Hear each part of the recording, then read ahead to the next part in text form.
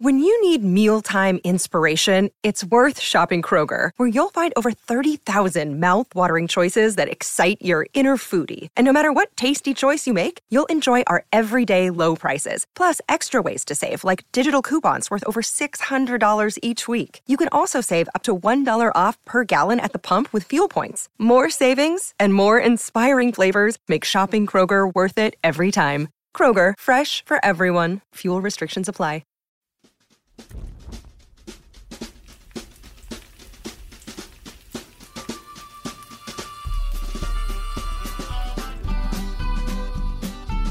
Hey, it's Conrad Thompson, and you're listening to Grillin' JR with the voice of wrestling, the Hall of Famer himself, good old Jim Ross. Jim, how are you, man? I'm great, Connie. I'm doing good. I woke up with a song in my mind. Conrad rides on forever. Oh my gosh. Well, and I'm not even drinking. I'm very sober, very coherent today, which may be good or it may not be. We'll find out on this show coming up. Well, we appreciate everybody tuning in to AEW's Revolution pay-per-view this past weekend in Chicago. Of course, last night you guys hit the ground running with another Dynamite, and somewhere in there you managed to sneak in an Eagles concert. Jim, when are you ever going to slow down? When I take my final dirt nap. You know, I ain't got no time to slow down. What's it Jesse Ventura said in that movie? I ain't got no time to bleed. Yeah. I ain't got time to bleed. I ain't got time to slow down. Sometimes, Conrad, in all seriousness, when you get in this realm of life, you're almost afraid to slow down. And I can admit to that. I admit to a lot of things in the show, but I get a little anxious when I'm not working or not busy. It's like, well, I'm wasting time. There's something I could be doing right now. So, the Eagles was a lifetime event, man. I enjoyed, Jan and I loved them, and they were in Dallas, and I had a great time, and just was awesome. And then, then coming on the heels of the Saturday night's pay-per-view, I thought it killed. There's always things you can do better, especially me, but I thought the show was a ball buster, and really proud of everybody in AEW and Tony Khan's team, which I'm proud to be a member of. So things are good, man. I mean, here's the thing about life in general for me. If you have a job that you really, really love, it doesn't seem like work. Right. Some days I know you do multiple podcasts, and a ridiculous amount of work, but you love doing it. You are the podfather. You're creating this damn thing. So it's a pleasure to do that kind of work. Sure. You're just adding to your creation. And so I don't know what my creation is going to be. I've been doing a lot of work on our book, Under the Black Hat. The audio book, reading the audio book in Vince's voice, Austin's voice, my voice, all these other cats that appear in this book, and there's a lot of people. It's like a one-man Broadway show. You're trying to get these voices down. You're trying to interpret the copy that you wrote or helped write. And that's daunting. And then you get to the parts about Jan and how big a role she played in my life and in everything. It's really challenging because I can visualize every single thing that we wrote about. It's still there in my memory. And some of those memories are memories that you kind of like just let go. But it is a truthful book, and the audio part of it's going to be a badass piece of business when it's all said and done.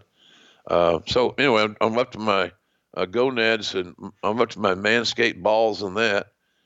But I'm happy that we got it done. It's going to be a great read, I promise, or a great listen. So a lot of good. So all those things are good to me. I'm having fun doing it. So it doesn't seem like work. So as long as my body holds out, and so far, knock on wood, it is. I'm keeping on, man. Don't worry about the meals, Conrad. Just load the wagon. There you go. you don't want to miss Jim's new book. If you haven't already, keep an eye out. jrsbbq.com. Not only can you get all your sauces and everything else, but you can also get an autographed copy of this book. Myself and Kenny McIntosh have had the pleasure of having advanced copies. I think Mike Johnson has as well. Everybody reads it in one sitting. Everybody says it's one of the best wrestling books ever. McIntosh compared it to Foley's first book and Bret Hart's book. That's rare air there. You don't want to miss this book. I absolutely love it. You will too. jrsbbq.com. And today we've got another little book, another little story for you about what I think is one of maybe the great big mysteries of WWE in the more recent era. It's all about Ken Anderson, the former Mr. Kennedy. And I guess we should give a peek behind the curtain. Jim, when I first sort of pitched this idea to you, you weren't sure that there was even enough meat on the bone to do a full episode here. Yeah, I was concerned a little bit because, even though we had prepared for a very auspicious run for Ken Anderson, I just wasn't sure that there was enough content to keep our audience engaged.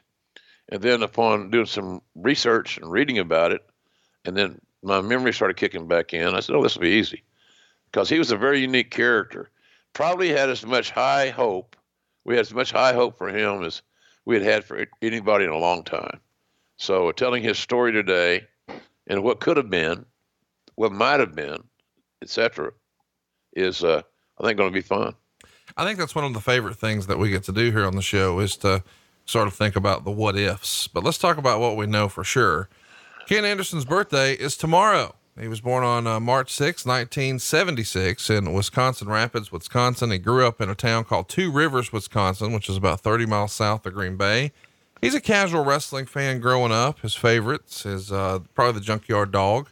And sometimes he even wanted to wear chains when he went to school, just like JYD did when he was little. And he didn't become a big wrestling fan until 96, 97. And that's when things started to get really hot. He's over at a friend's house one night who was a big wrestling fan and tells him they're going to watch. And Ken didn't necessarily want to. Eventually he reluctantly watched and he saw Steve Austin. And once he saw Steve Austin drive the truck out to the ring and heard the big glass break and all that, he caught the wrestling bug in a big way.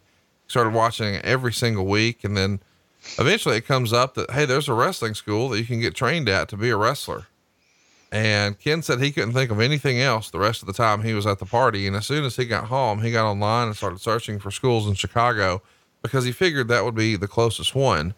And eventually he got a call from a guy in Green Bay, and they talked for about an hour, and he started to chase his dream of being in the wrestling business. He had to pay a $200 fee for the tryout. And a few days later, he drives to Green Bay to go to the school, and he's doing a 3-hour tryout where he's taking back bumps and flips and running the ropes. And this is probably familiar for a lot of people when they first get their start in wrestling.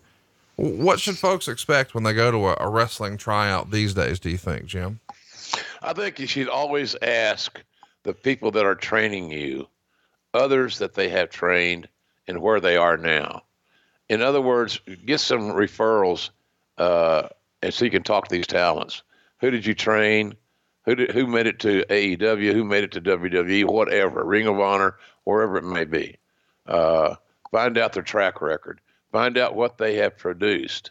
And then the main thing to going into any wrestling school, in my view, is to have great cardiovascular conditioning.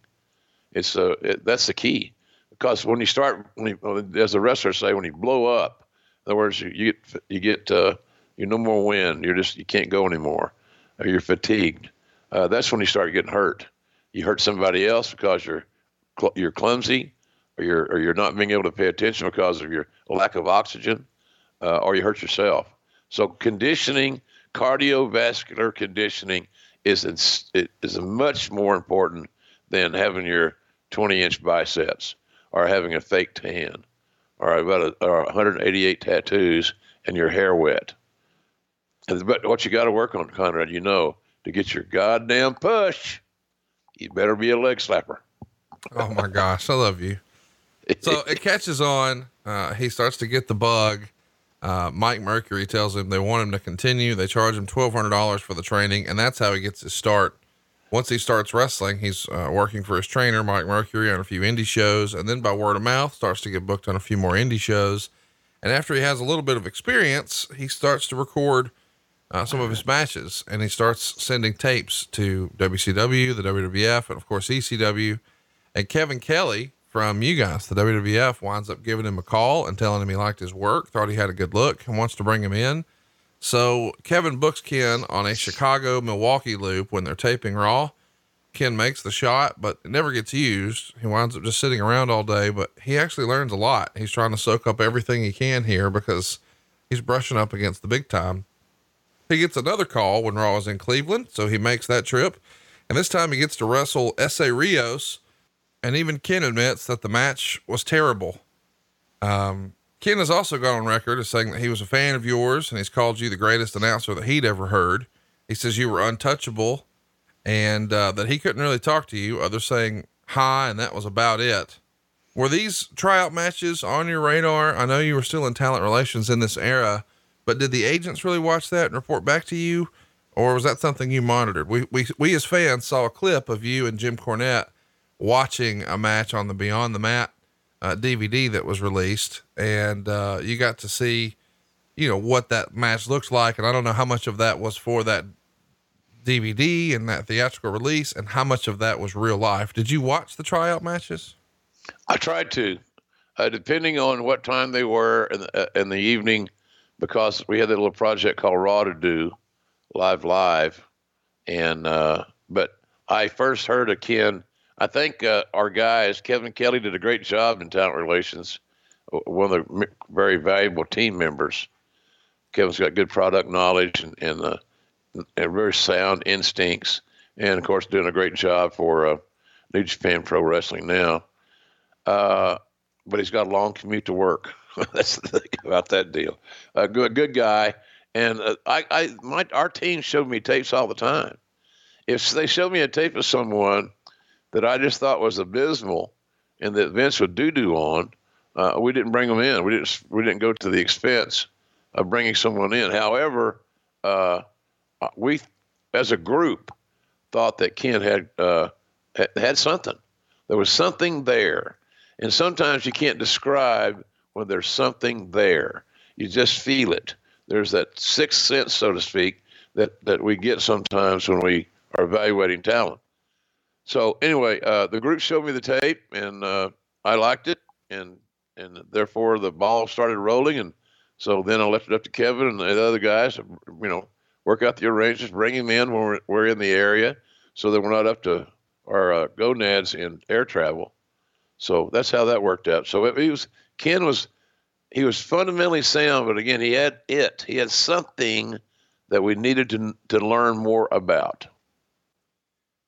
How devastating is it or damning is it when a guy comes in for a tryout match and it's just not a good match for whatever reason, it just doesn't click? Is that the death knell, or do you sometimes look at that and chalk it up to, well, it's his first time on the big stage, first time with this opponent, maybe we should give him another shot? What determines whether or not they get a second look after maybe a less than favorable first outing?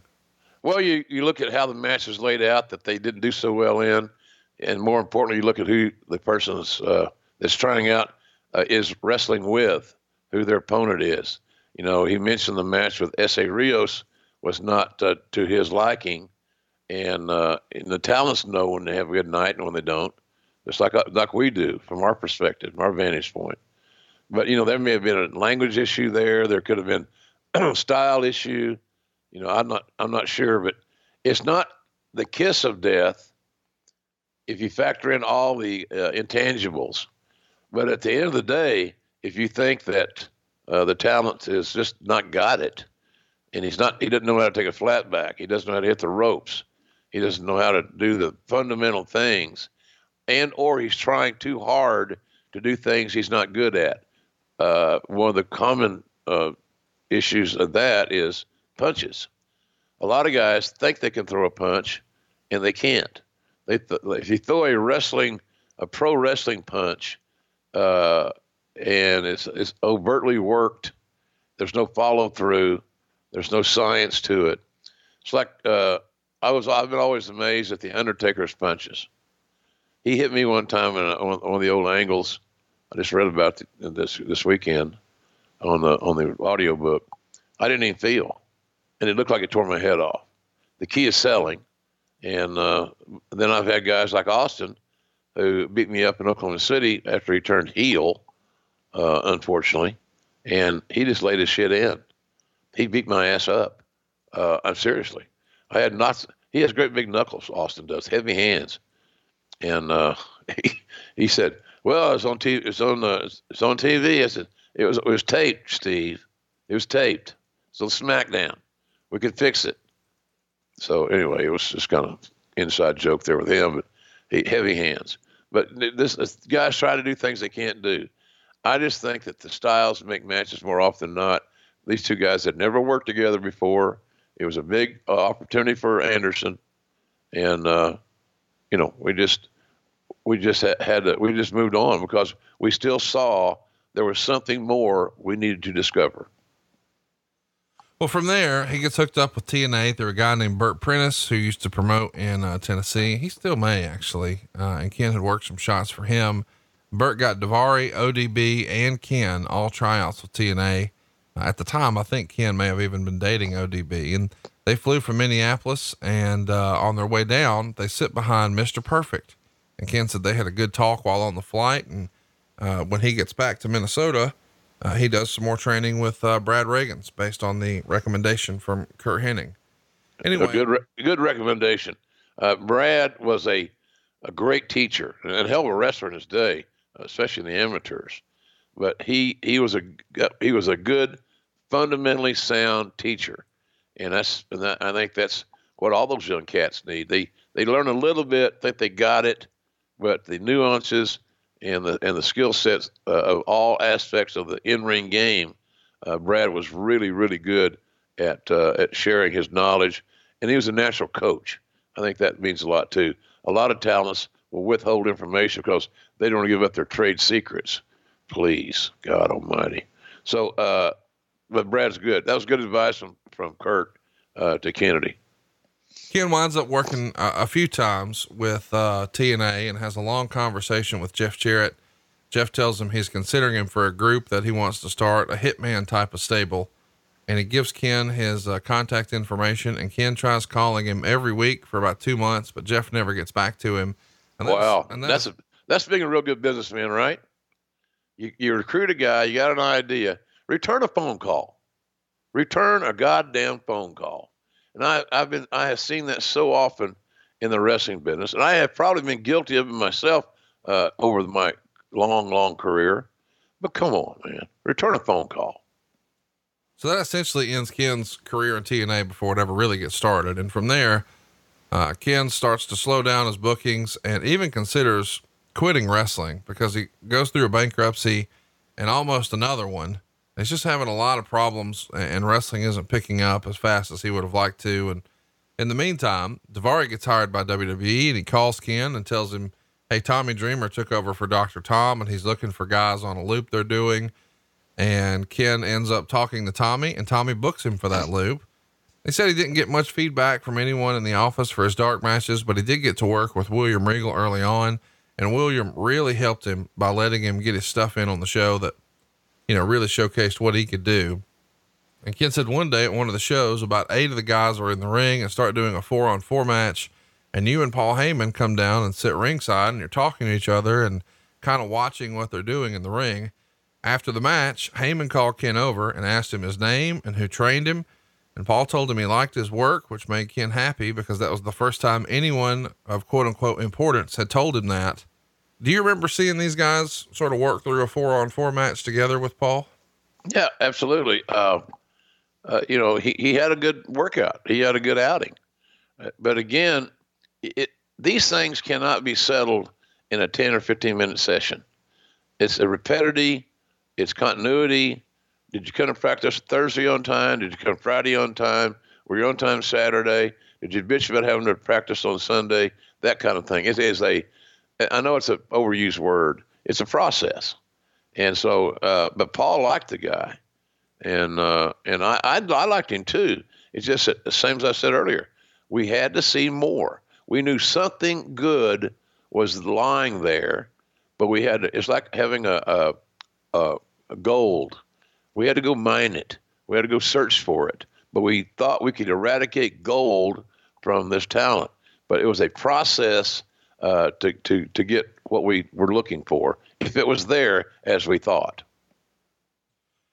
Let's keep it going here. Later that day, Johnny Ace comes and finds Ken and tells him that Paul wanted him to go and do some pre-tapes.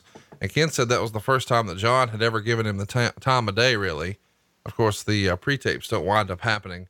I know that we sometimes use some insider lingo here. Tell some of our listeners who may not be familiar, what in the world is a pre-tape? It's a pre-tape is in a little room as a rule with a green background.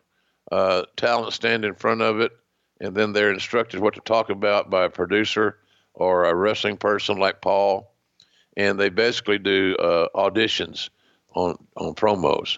They practice their promos.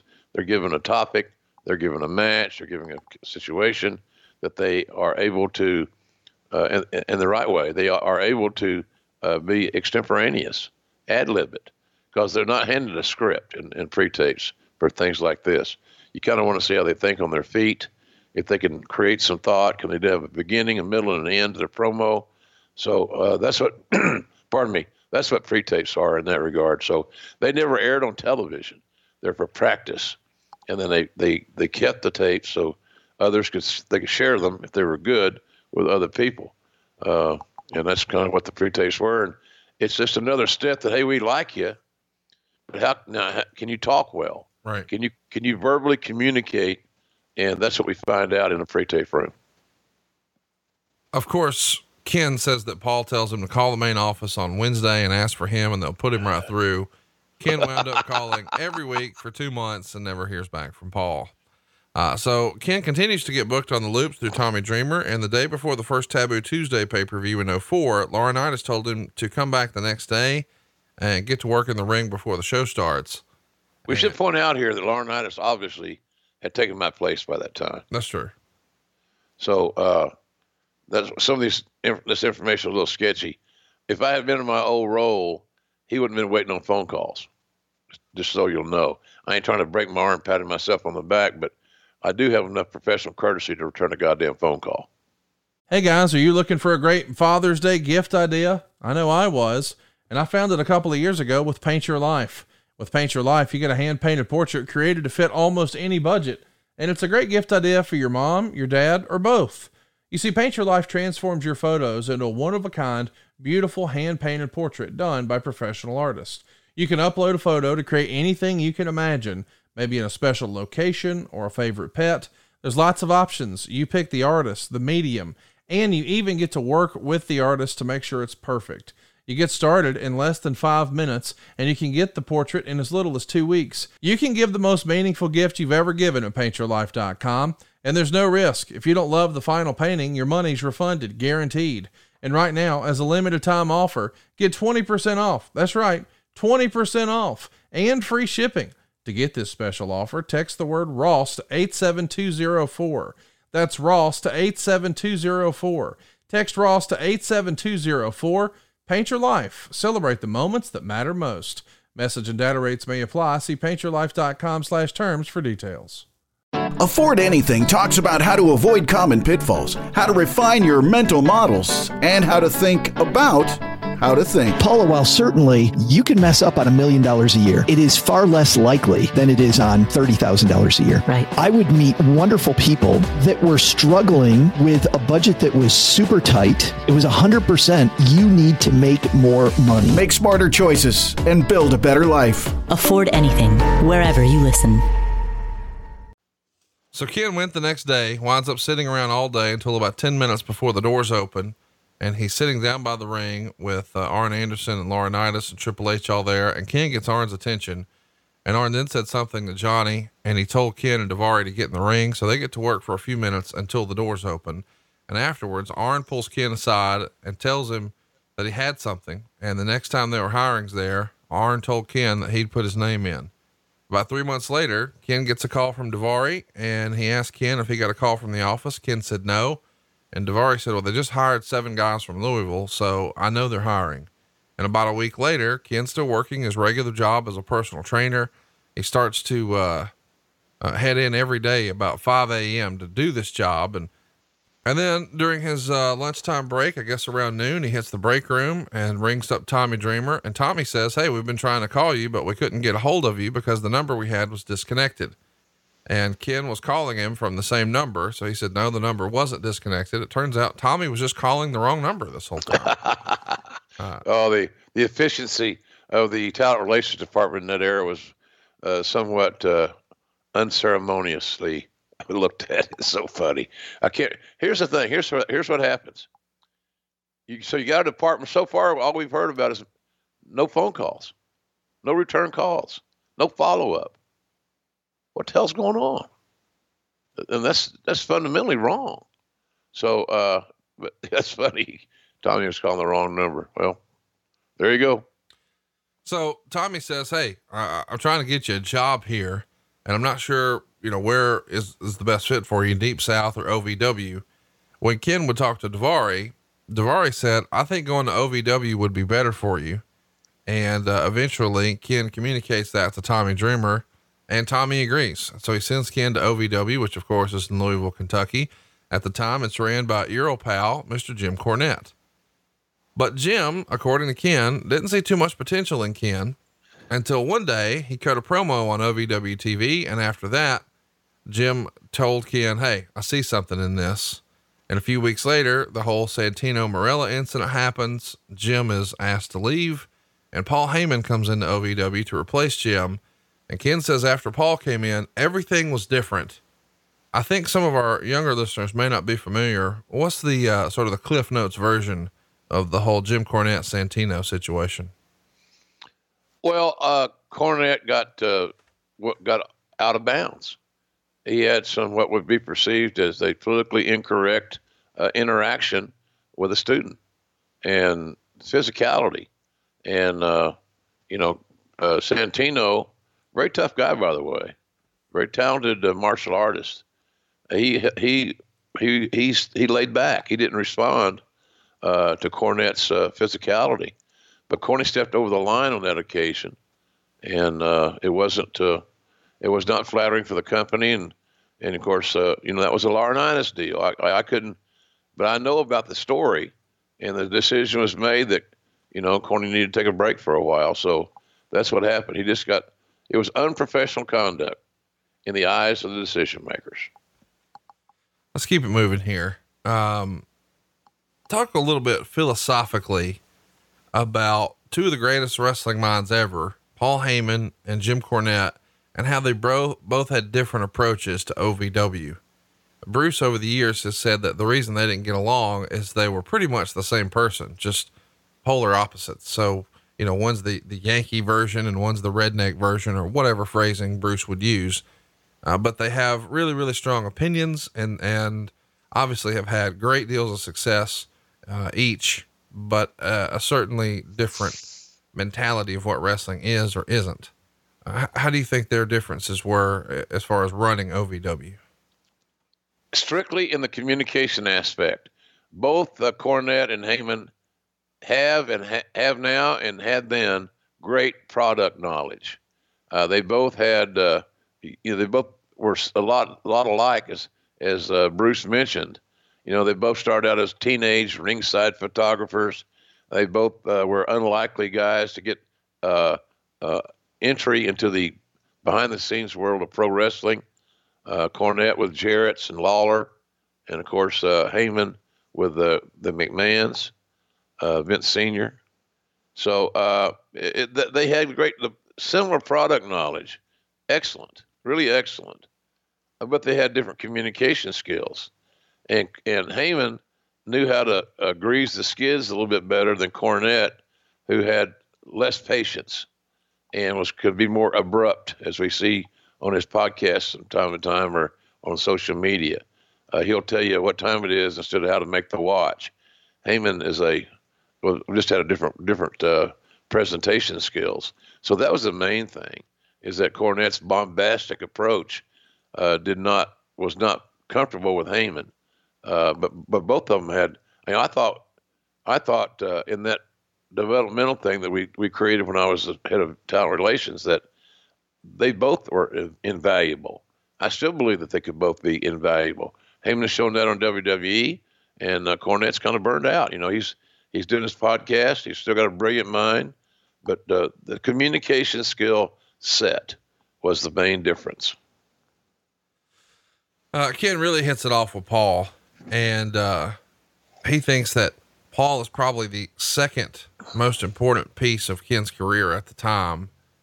Ken had really helped him with his promos, which you've heard a lot over the years, as a descriptor for Paul, even going back to Steve Austin and his brief stint in ECW in 1995. That's where a lot of, Steve finding his voice really happened, is working with Paul.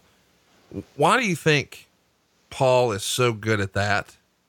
Like, of all the skills that Paul has in professional wrestling with the mind for creative and things like that, what guys always go back to is those vignettes and those promos where it's just him pouring his heart out into the camera. Paul really knows how to pull that out. What is it about Paul that brings out the best in people in that spot? Paul's an excellent producer, and he has vision, and he's not a cloudy vision.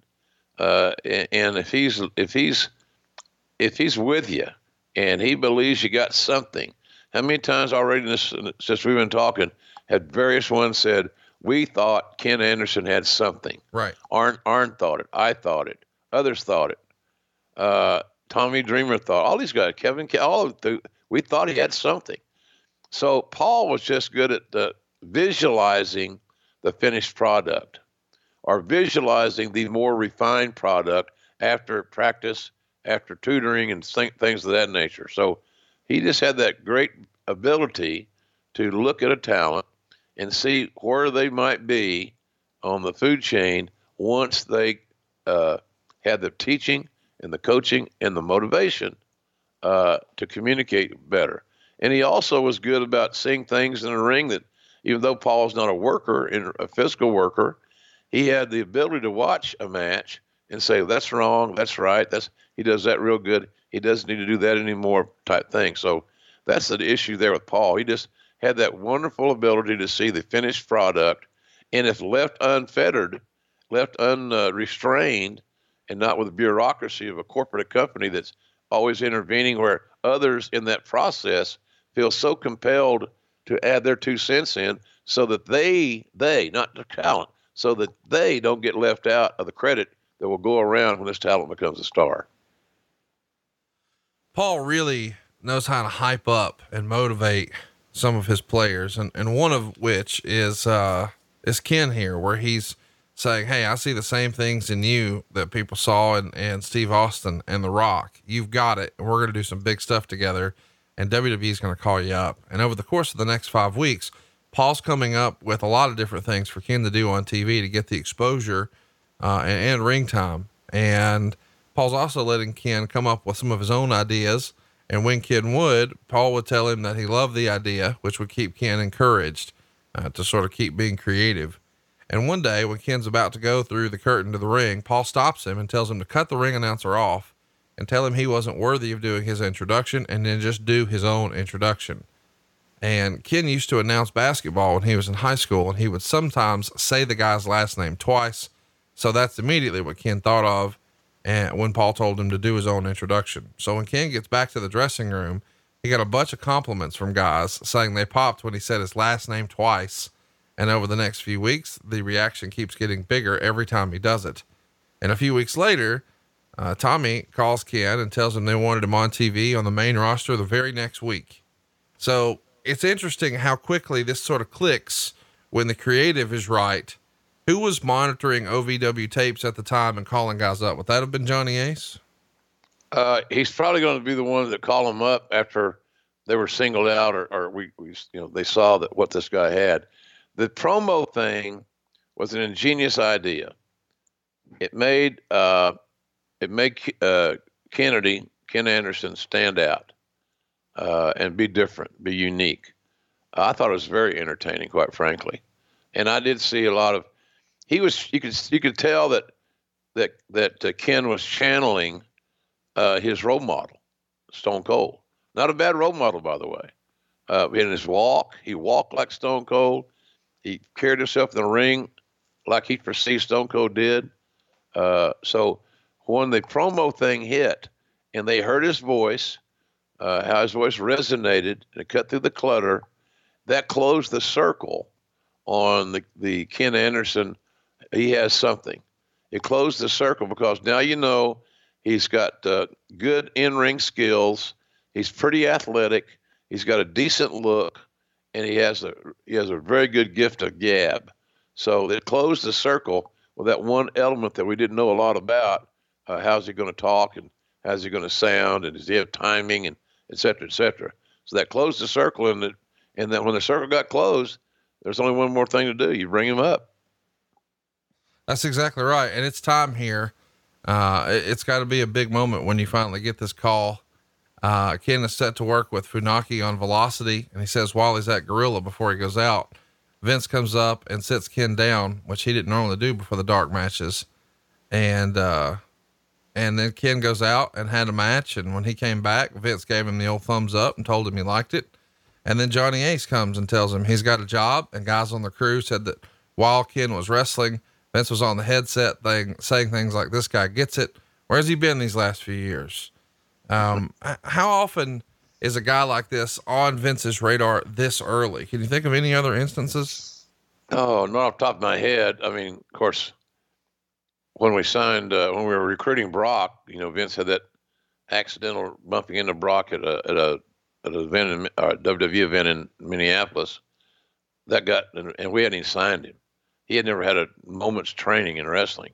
He was on Vince's radar prominently, for obvious reasons. Vince said, I thought he was a Viking. God damn, he's a Viking, JR. So I said, I think he's more like a Hereford bull. What's a Hereford bull? So anyhow, Kennedy had the promo stuff got him in. His in-ring, look, he was a solid in-ring hand, no doubt. And it was deserving of a spot on the roster and hopefully in a high level. That remained to be seen. But when we heard him talk and how he resonated and how he projected himself, like I said, it closed the circle and answered a lot of questions. But Vince liked him. He knew that he was an athletic enough guy that if he was a heel, he could feed a comeback. He could do the babyface makes a comeback, and he's athletic enough to do 2 or 3 spots with on the comeback. And that's always a key thing when you're looking at signing a guy to make him a heel. Can he feed a comeback? And Kennedy can certainly do that. A few weeks later, Ken is told that Vince wants him to change his name. Before that, he was just going by his real name, Ken Anderson. And Ken was told that Vince wanted to have a meeting with him about it. And during the meeting, there's several people in there. It's Vince, Stephanie, Johnny, Kevin Dunn, and others. And Ken says that Vince asked him several questions, like, what kind of person is he? Does he do drugs? And then they get to the name subject. Earlier in the day, Ken called Paul Heyman and said, hey, Vince wants me to change my name. And when Ken was on the indies, he had worked as Kamikaze Ken, and he had a KK on his tights for that. And he told Paul that he wanted to try and come up with something that started with a K. And Paul told him he should come up with something that's near and dear to Vince's heart. So they're throwing out all these different ideas. And Paul said his dog's name is Ruckus, and his other dog's name was Rumpus, maybe Kenny Rumpus, but none of those names were really fitting. And then Paul says, what about Kennedy? And Ken was unsure of it. And then Paul said Kennedy is Vince's middle name. So Ken says he'd think about it. Back to the meeting, Ken tells Vince that his persona was that he was an asshole. And, so Johnny says, what about Adam Hole? Then you could say I'm a hole. And Ken said, Vince looked at Johnny and asked, what do you think? And Ken said, that's a good idea, but that's a gimmicky name. And I plan on being here for a long time. And I'd like to have a name that doesn't feel like it's for someone who's going to be here a year and then out the door. And Vince agrees with Ken. And then Ken says, what about Ken Kennedy? And Vince said, well, there's never been a Kennedy before in the business. And what do you know? He asks him if he likes it. And Ken says, no, honestly, I like Anderson, but if you're hell bent against using the name Anderson. And Vince said, I am. And he said, well, there you go. Ken Kennedy will do, but you can call me Mr. Dickhead if you want to. It's your show. So Vince said right then, he turns to Kevin Dunn and, hey, make sure he's got Kennedy on his trunks when he goes out to the ring tonight. So not long after that, Vince tells him he wants to start hanging around a little more so he can get to know him and he can know the system. And, he's off to the races. This has got to be high fives all around. When you get private time with the boss like this, we're freestyling the creative for my name and my character. And Vince says, hang around me more. That's got to be the relationship that matters most in your run in WWE, right? Absolutely. It's the same thing I said many times to talents who want to meet with Vince. Converse and don't confront. That's how that works. Simple, no exceptions. You're not going to get what you want. You're going to get, he's going to close his mind off if you confront him. It's not going to work for you. But if you want to test how big your balls are and be the first guy ever to intimidate Vince, then give it a shot. And then I'll see you as you leave the door, leave the building. What Vince was doing, Conrad, he was also doing Laurinaitis' job. These meetings, he didn't have all these meetings when I was doing that job. Right. Maybe that's maybe that's a mistake. Maybe it should have been, but we're doing pretty good hiring talent that stuck and made it. So he didn't probably see a need to. It tells me McMahon may not have had the total level of confidence in Laurinaitis, who was pretty new on his job and had to follow, all our team that I had assembled, who did a great job of securing talents. That's how I look at this from my eyes, is that Vince was doing a little bit of the head of talent relations job. And I sense that the reason for that was because Laurinaitis was new, just getting his feet wet. And Vincent had not developed yet the confidence in Johnny to let him sail the ship by himself. Well, after this, obviously Ken's working full time with the company, and he jumps in the car with his old pal Daivari, and Daivari had hooked up with Bobby Lashley. So they become a 3-man band, making the towns. And one day Batista pulls Ken aside and says, "Hey, why aren't you traveling with these guys?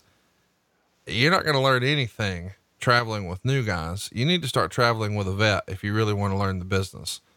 So Ken takes that advice and goes and asks Chris Benoit if he can start riding with him, and Benoit says he can. So magically he's riding with Chris Benoit and Eddie Guerrero. And of course he's going to be the driver, but he's going to learn a whole lot from those guys.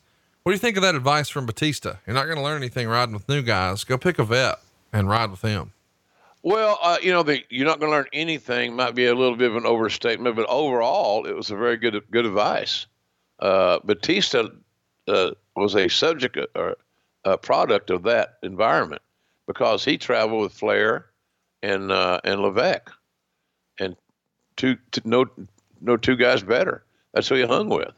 So anytime you can hang with Flair and Triple H, you're going to learn a hell of a lot about the business. Just in those cars become classrooms, and that's even lessened today a lot because of travel, the bookings, the schedule's a little bit different.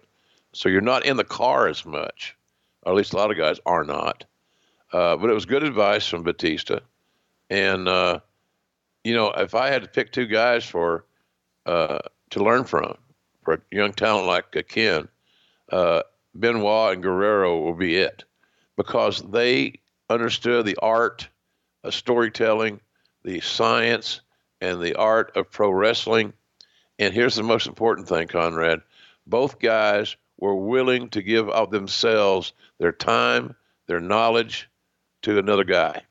They were happy to play it forward, as they say that today. So it was good advice from Batista, and exactly the right decision. And I wouldn't be surprised if Heyman wasn't a little bit involved in that decision making, because he became the confidant of Anderson and Kennedy more than anybody.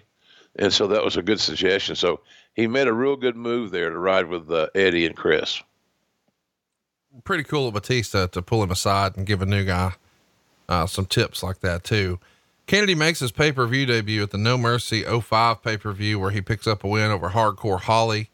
On the November 11th episode of SmackDown, he's facing Eddie Guerrero to compete for a spot on SmackDown's Survivor Series team. He loses the match when Guerrero tosses him a steel chair and plays possum, a move which Guerrero had made famous. The groggy referee turns around, sees Guerrero on the ground, sees Kennedy holding the chair, and immediately DQs Kennedy, awarding the place on Team SmackDown to Guerrero. In retaliation, Guerrero starts Kennedy starts hitting Guerrero over the head with the chair after the match. And this is Guerrero's final televised match as he winds up passing away on November 13th in his hotel room in Minneapolis, Minnesota. I'm sure we'll talk about this a lot more detail some other time.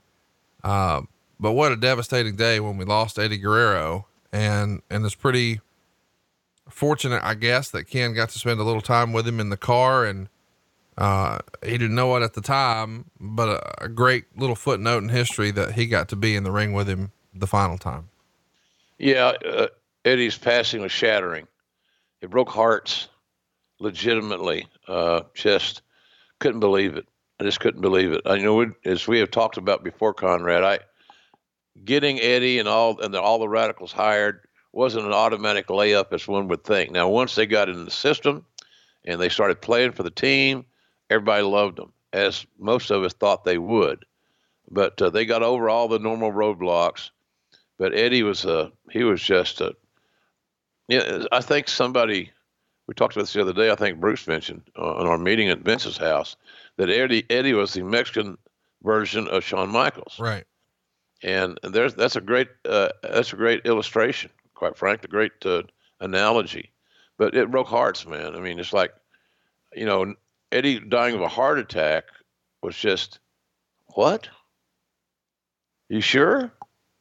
And it was just terrible. I felt so sorry for Vicky. She's just a nice person, and two little girls still growing up now without a dad. And it wasn't just we lost a star and a Hall of Fame guy, but it was more than that. Eddie was a spirit within that locker room that you could not ignore. And when people interacted with him, sometimes they got the Andre the Giant version of Eddie. And that would be, he used to tell me, when I drink hard liquor, I'm Andre, but I don't want to be. When I drink beer, I'm happy-go-lucky, laughing minute Eddie. So I'd always tell him, "Did you have beer last night, or you have tequila?"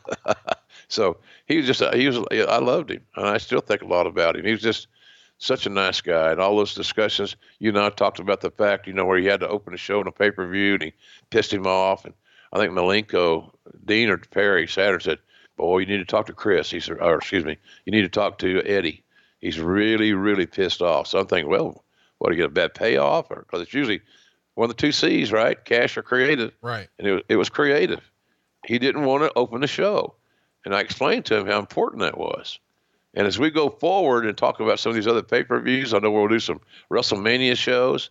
Look at some of those matches that opened the show at WrestleMania, the pay-per-view, the main pay-per-view broadcast. It was imperative that those matches deliver and wake up the crowd and start building the momentum that can crescendo at the very last match of the night. So it was a paramount thing. But he didn't understand it, but he did understand it. And he stormed up to Gorilla like he was 6'6", and he had a match like he looked around and said, I was told that, "Okay, you guys follow this shit.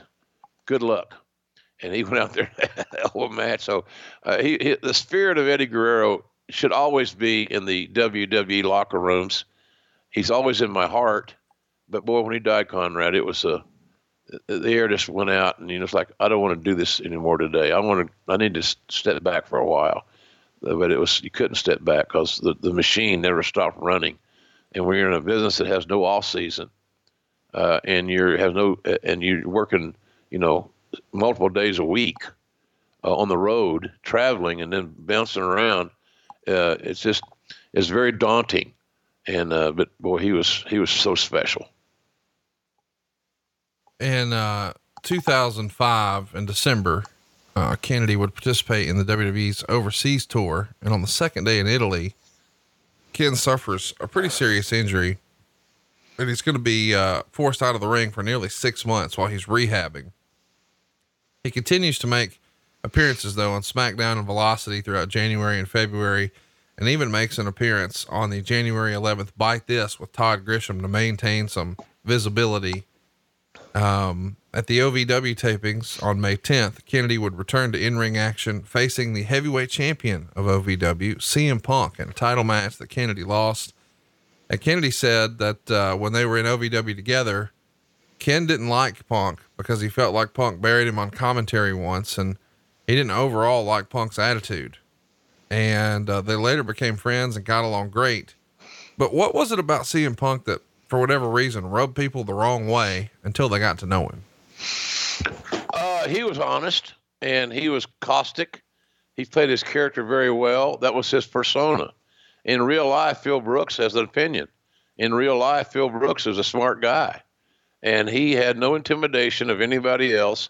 He's a fearless son of a gun, so he had no issues expressing his true opinion within the storyline confines of pro wrestling. So sometimes CM Punk was, maybe for some guys' taste, too honest. I never had a crossword with him. Never. With Phil Brooks. I've always respected him. I still do. And it's a matter, again, Conrad, it's just like life. It's like you and your mortgage company. You can't close mortgages if you can't communicate. Yep. If your team can't communicate, Conrad and family are screwed. They got to be able to communicate. And I always felt like if I could listen to a guy long enough to kind of feel and his good things and bad things that he likes and don't likes, then I can communicate with him. And that's what I did with Phil. But he's outspoken, spoke his opinion. He had very strong beliefs on what pro wrestling should be, and did not mind sharing that, even though it might be a contrarian opinion to the establishment. That was not his issue.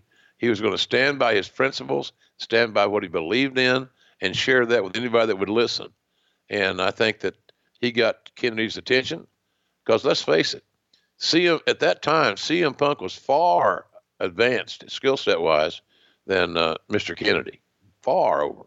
But so he just probably was motivating him. Punk was probably motivating Kennedy. That's the way I see it, and it worked. So then they end up becoming friends, and then now Punk and Kennedy could share information on a positive level out of respect, as opposed to, let's get your shit together.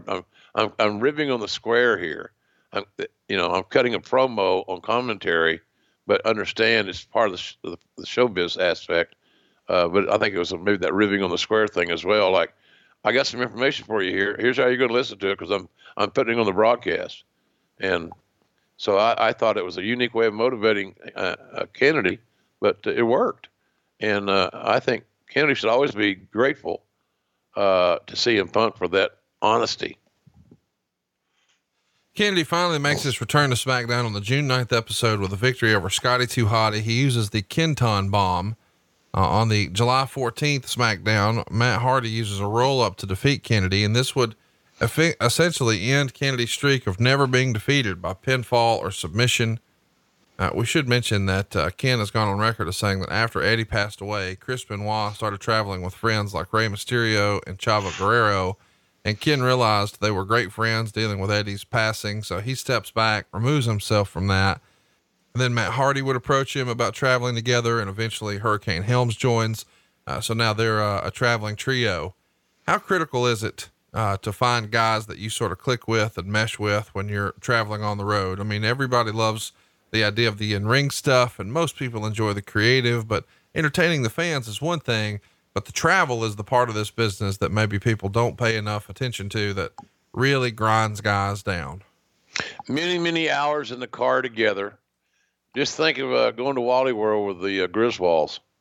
That car trip started out pretty good, and then it didn't end up so well when they got to Wally World. It's imperative. You got to have compatibility. You got to share likes. You can't just always eat at the Waffle House if that's what you're going for. You got to share it. Maybe Cracker Barrel, throw Cracker Barrel in there every now and then, or whatever. The point is flexibility, being able to compromise is I guess a real key word. But it's really, really important when you're on the road that much and you're confined in a car. There's a lot of issues that go into play there.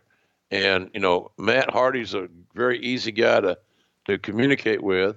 He's also has great product knowledge, and his knowledge could really help Kennedy. And notwithstanding the fact that, Hurricane Gregory Helms is also another guy that had great camaraderie with Matt from the North Carolina roots. And Hurricane's got a good mind for the wrestling business as well. Very good, as a matter of fact. He's WWE's lucky to have him as a as a producer. So it was a good company for both guys, for all involved, and I think it helped. I think it helped Ken a lot traveling with those guys. It kind of switched off. It's like you graduate from one car to another, right? And so he graduated from Eddie and Chris to Matt and the Hurricane. Not a bad trade-off. Different set of eyes, different set of philosophy, but good, solid pros. And Matt Hardy and Hurricane Helms have always been, in my eyes, really good, solid pros that anybody should be proud to work with or ride with. The July 21st SmackDown, Batista puts out an open challenge to find an opponent for the Great American Bash, as his original opponent, Mark Henry, has been injured. Kennedy accepts the challenge and wins the match by DQ, but he winds up taking a pretty severe injury here during the match. He's thrown headfirst into the steel steps and winds up getting a cut that requires 20 stitches to close. So then he enters a short feud with Batista, defeats him by countout in their second match, but loses by pinfall in the third. Do you think this is too much too soon for a guy who's relatively new on the roster to be working with a top guy, or is this what you've got to do to sort of test your mettle and see if the fans are going to buy it or not too? Maybe a little soon, maybe just a little bit premature in hindsight. At the time, it felt like the right thing to do, I'm sure, for creative and the power brokers, that, you know, we got to get this guy in deep water and see how he does. So there's an argument on both sides of the coin.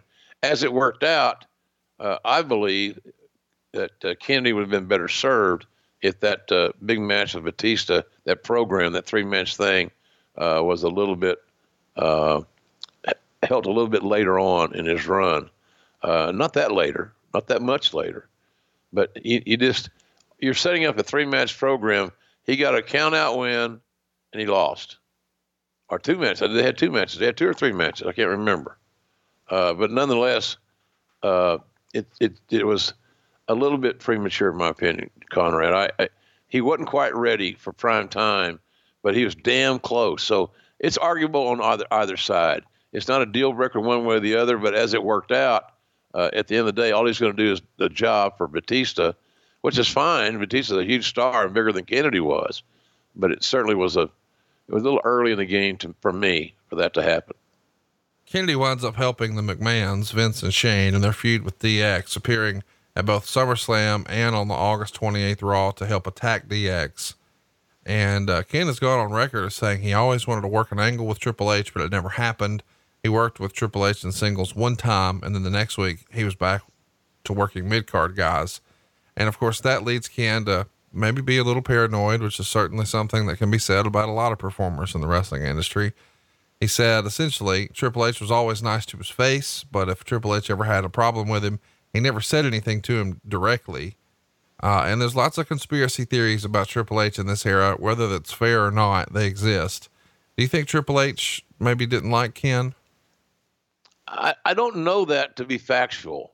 I know that it would be easy to make a case that because Vince liked Kennedy so much that it might have ruffled the feathers of Triple H, who Vince also liked very much, obviously. It might have been a little friction there. I don't know. I never heard that. But Kennedy carried himself like a main event guy. And sometimes other main event guys perceive that can be a little bit arrogant. And maybe that had a play in it. I don't know. But I never heard directly that Triple H did not like Kennedy. Again, I wasn't the head of talent at that time. I wasn't asking those questions. I wasn't sitting down with Kennedy and said, "Are you okay? You have any issues? How can I help you?" Any of that stuff. I assume Laurinaitis is doing that. I don't know. But Vince liked Kennedy. And when Vince likes somebody, sometimes that person gets the bullseye on their chest for some stupid effing perverse reason. I have no idea. Everybody wants FaceTime with the boss, and if you're taking more than your share in their eyes, then you're on the shit list. On the September 1st episode of SmackDown, Kennedy would defeat Finlay and Bobby Lashley in a triple threat match to win the United States Championship. This would be his first and would turn out to be his only championship reign in WWE. On the September 8th SmackDown, Kennedy would then announce that he wants to move over to Raw because SmackDown no longer interests him because he's defeated every top performer on the roster. Of course, this brings out Teddy Long, who says, well, that's not true, playa. Now you're going to go one-on-one with The Undertaker. And of course, Kennedy had never faced him. That match is going to go down at No Mercy. And in the match, believe it or not, Kennedy gets the win by DQ. And Ken has gone on record as saying The Undertaker helped him out a lot, and Taker liked how Ken worked. And he gave an example when Taker would have him in the corner and start punching him. Ken would try to cover up and get away like it was a real fight. And Taker told him to keep doing that because it set him apart. When you're getting feedback from the dead man, you're doing things right. Or you know it? Absolutely. And it also goes to speak volumes of what kind of man Mark Calloway is. At the top of the mountain, he's the Babe Ruth of WWE. No matter all the great guys, the Brunos and the Backlunds and the Bret Harts and the Hogans, the Austins, the Rocks, that as far as tenure and what he means to the locker room, no one can be placed ahead of The Undertaker in my eyes. I could see having a Hall of Fame with one entrant, him, and having people that he worked with over the years do little presentations and talk and the video clips. Mark is that kind of guy. Takes his time to help you. And that's what the old veterans always did, because it just stands to reason that if Mark can create a new dancing partner, i.e. Mr. Kennedy, he's got somebody that he likes to working with. He knows not going to beat him, be careless and silly. So it's smart for him. But absolutely, working with Mark was a great thing. And to show you how much Vince and others thought of Kennedy, he didn't put Taker over. He would have, obviously, if he'd been asked, but they thought enough about it and said, well, let's don't beat him. So they got the DQ finish, and Kennedy had a significant outing as far as perception is concerned in that match. On the October 13th SmackDown, Kennedy, now with a win over The Undertaker, says, all right, I'm going to move to the Raw brand. Of course, Teddy Long comes out and says, hang on, first, you've got to take on Chris Benoit to defend your U.S. title. And if you win, I'll give you your release and you can go to Raw. Of course, we know that's not going to happen. Kennedy winds up losing the match and the United States Championship to Chris Benoit. He submits to the Crippler Crossface following a distraction by The Undertaker. And this is actually Kennedy's first loss by submission. So now we've got Kennedy with his first pinfall loss, his first submission loss, and he's lost his United States title. November of 6, Kennedy's going to team up with MVP in matches against the Brothers of Destruction. Of course, that's Kane and The Undertaker. And on a November episode of SmackDown, Kennedy and MVP would lose to those guys 3 times. After first getting counted out, Teddy Long would restart the match with no countouts. They would disqualify themselves after a low blow. Long would restart the match again with no countouts and no DQs. Pretty fun stuff in this era of SmackDown. Wouldn't you agree? Yeah. Good. Interesting booking. They made chicken salad out of chicken shit, so to speak. With that kind of finish where you start, stop. Might have been one too many starts, but whatever. But still, here's the point for both Kennedy and MVP: to get the rub, to be in the ring, to get the association with Taker and Kane was big business, no matter the outcome. For them to hang, them meaning Kennedy and MVP, to hang with the Brothers of Destruction was a good thing. A great thing, in fact. And they start a singles feud after that. Kane working with MVP and Kennedy working with The Undertaker. Their first match is at Survivor Series. It's later announced as being a first blood match. Kennedy would win the match after MVP turned on him and aims for his head with a steel chair, but he of course misses, hits Undertaker instead, leaving him bleeding. And after the match, The Undertaker attacked Kennedy, causing him to bleed. At Armageddon, Kennedy and The Undertaker would meet in a final match. This was scheduled to be a last ride match. Of course, just based on the name, The Undertaker gets the win over Kennedy. But it's a big deal for a guy who's relatively new to the WWE to have a singles program with The Undertaker. And Kennedy's getting a good push, here, essentially positioned as a top guy through most of 2006. And after a brief hiatus, he returns to SmackDown on January 5th, 2007. and actually picks up a win over Chris Benoit in a beat the clock match, with the overall prize being a shot at Batista's World Heavyweight Championship at the Royal Rumble. And, after he prevented Undertaker from beating his time, Kennedy's time of 5 minutes and 70 seconds ended up being the fastest, which means now he's got a world title shot at the pay-per-view. Of course, at the Royal Rumble, he would lose the match after a Batista bomb, and he lost a rematch. But still, this is rare air here when you're working with the Undertaker and Batista. They definitely saw something in the Kennedy character here.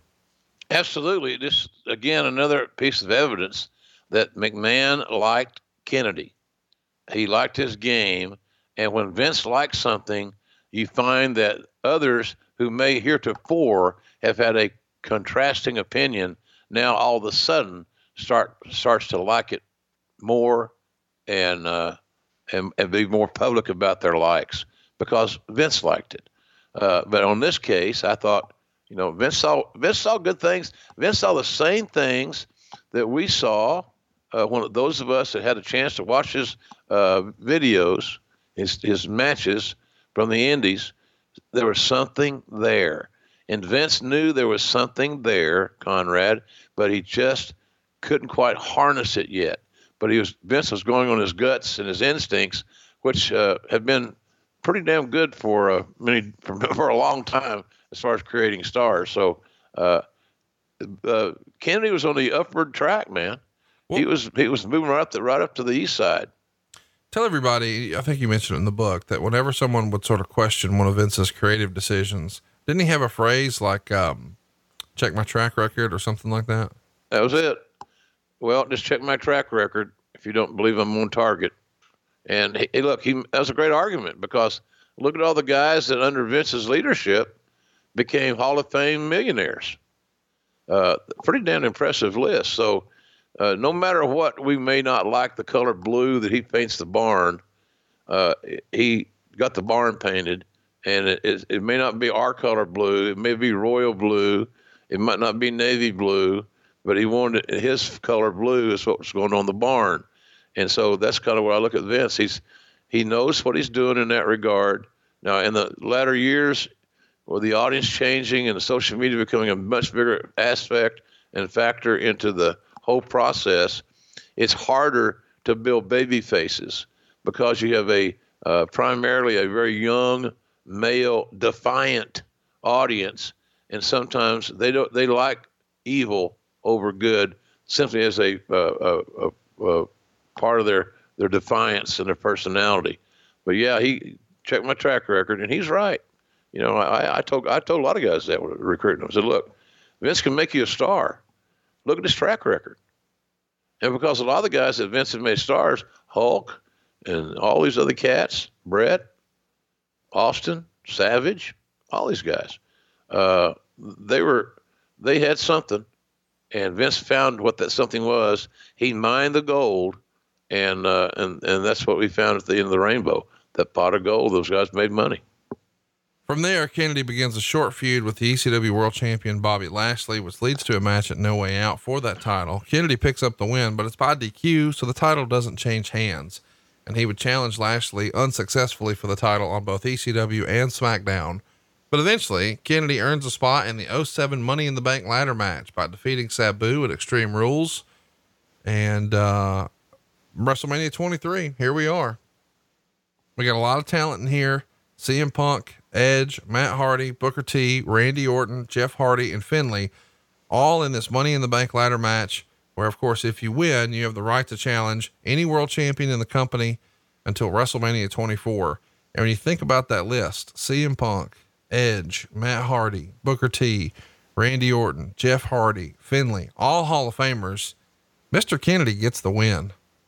And Ken was led to believe that after he won his match, he's going to get the world title reign, but we know that doesn't happen. But my goodness, to be in a featured spot on a WrestleMania with all these bona fide Hall of Famers, this is a hell of a spot to be in.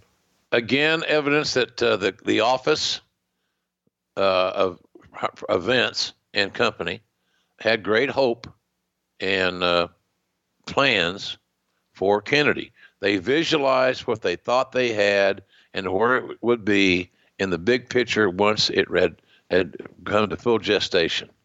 And I think that obviously when you win that Money in the Bank ladder match, that concept had worked for talents that had won that match. Conrad, we do our research.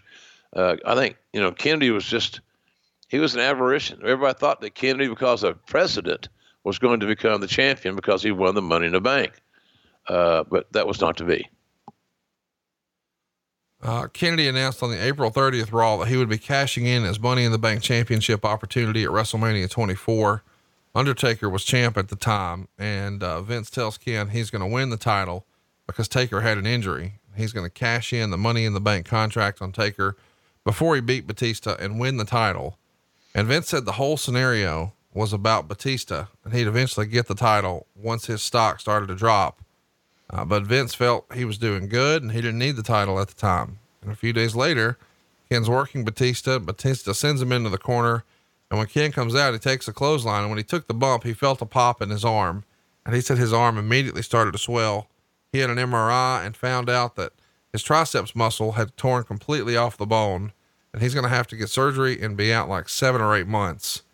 Stephanie calls Ken with the MRI results and tells him that, Vince is on his way, or Vince's jet is on its way to pick him up and bring him to the arena so he can drop the Money in the Bank briefcase to Edge, because they had to get the title off of the Undertaker right now. And Ken said he regrets that he didn't say something to Steph like, what if we do this? And gave an alternate idea. And he felt like he was essentially giving up an opportunity and not putting up a fight for it. And maybe people got the wrong impression. But he was just trying to do what they asked, or just trying to do business. Do you think that is Ken getting in his own head? Should he have pitched another idea or tried to fight a little harder to keep it? Or was it the right thing to do, to just do what they asked?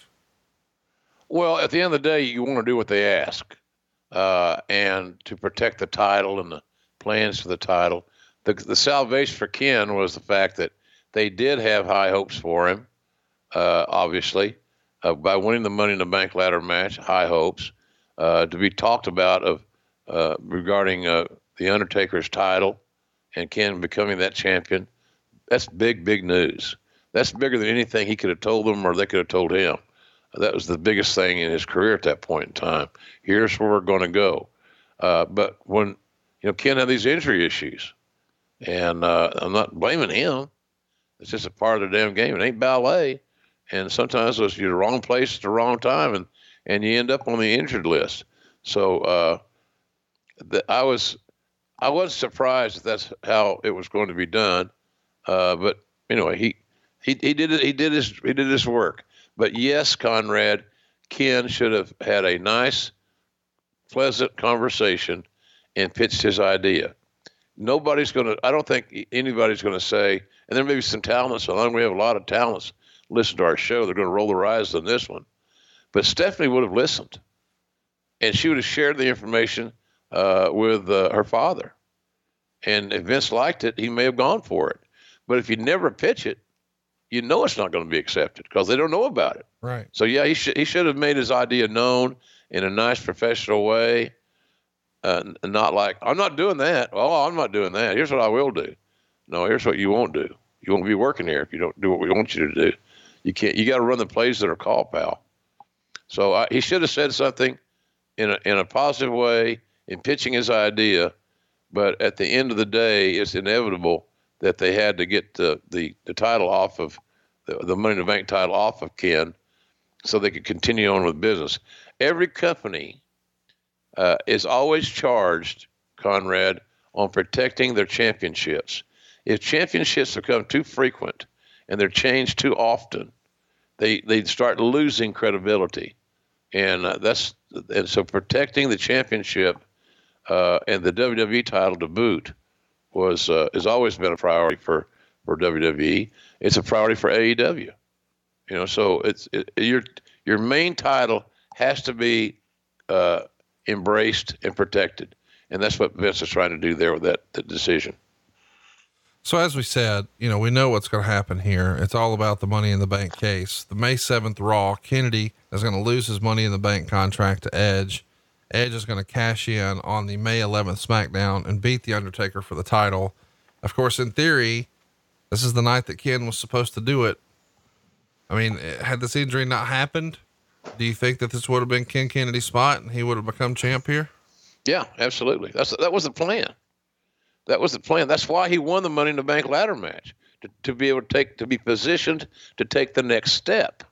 But again, his body gave out on him, and the tricep injury was serious, and he was off for several months.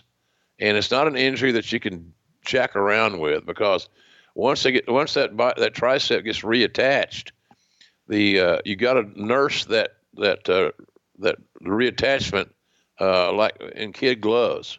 Because it's very easy for it to pop loose again if you don't let it heal. So but I think he was the guy. Again, Vince McMahon had great confidence in the potential of Mr. Kennedy. And he believed this kid had something to be that chicken shit heel. He's not going to overpower you with his size. He's going to beat you by his cunning, his skill set, cheating to gain an unfair advantage, like Ric Flair did forever, one of the great heel champions of all time. But that's you don't see that much anymore, because guys are too busy doing their spots and getting their shit in than to actually tell a story that can build angst in the match where they have to cheat.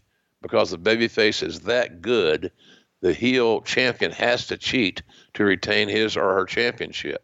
And that could be, that whole process probably needs a little bit of refining in all the companies, but Kennedy was there, man. He was a step away from living in the promised land.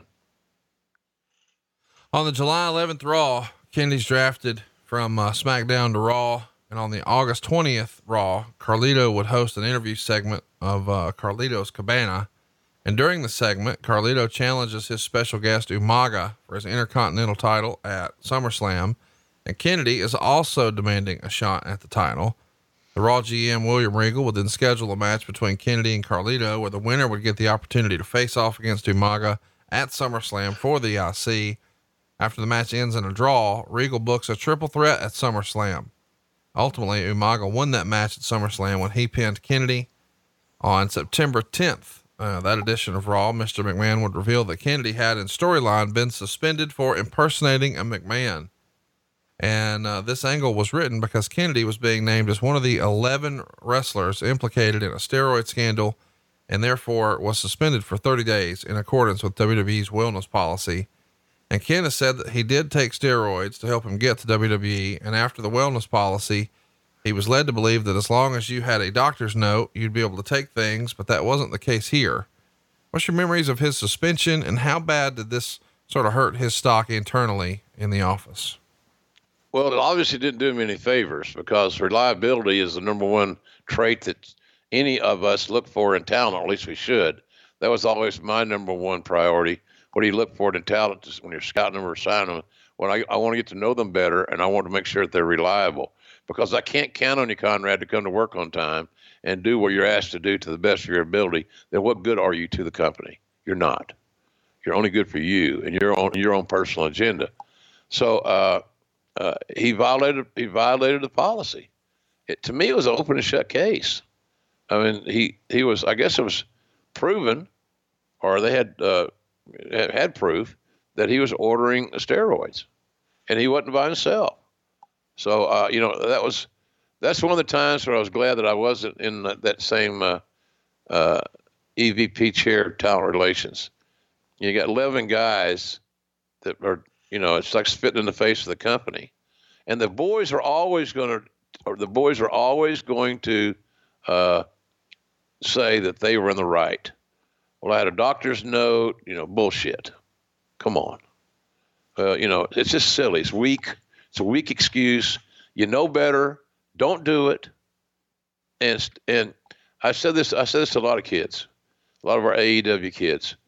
How do you get to be great? And how do you get here and there? There's a lot of right answers to that question.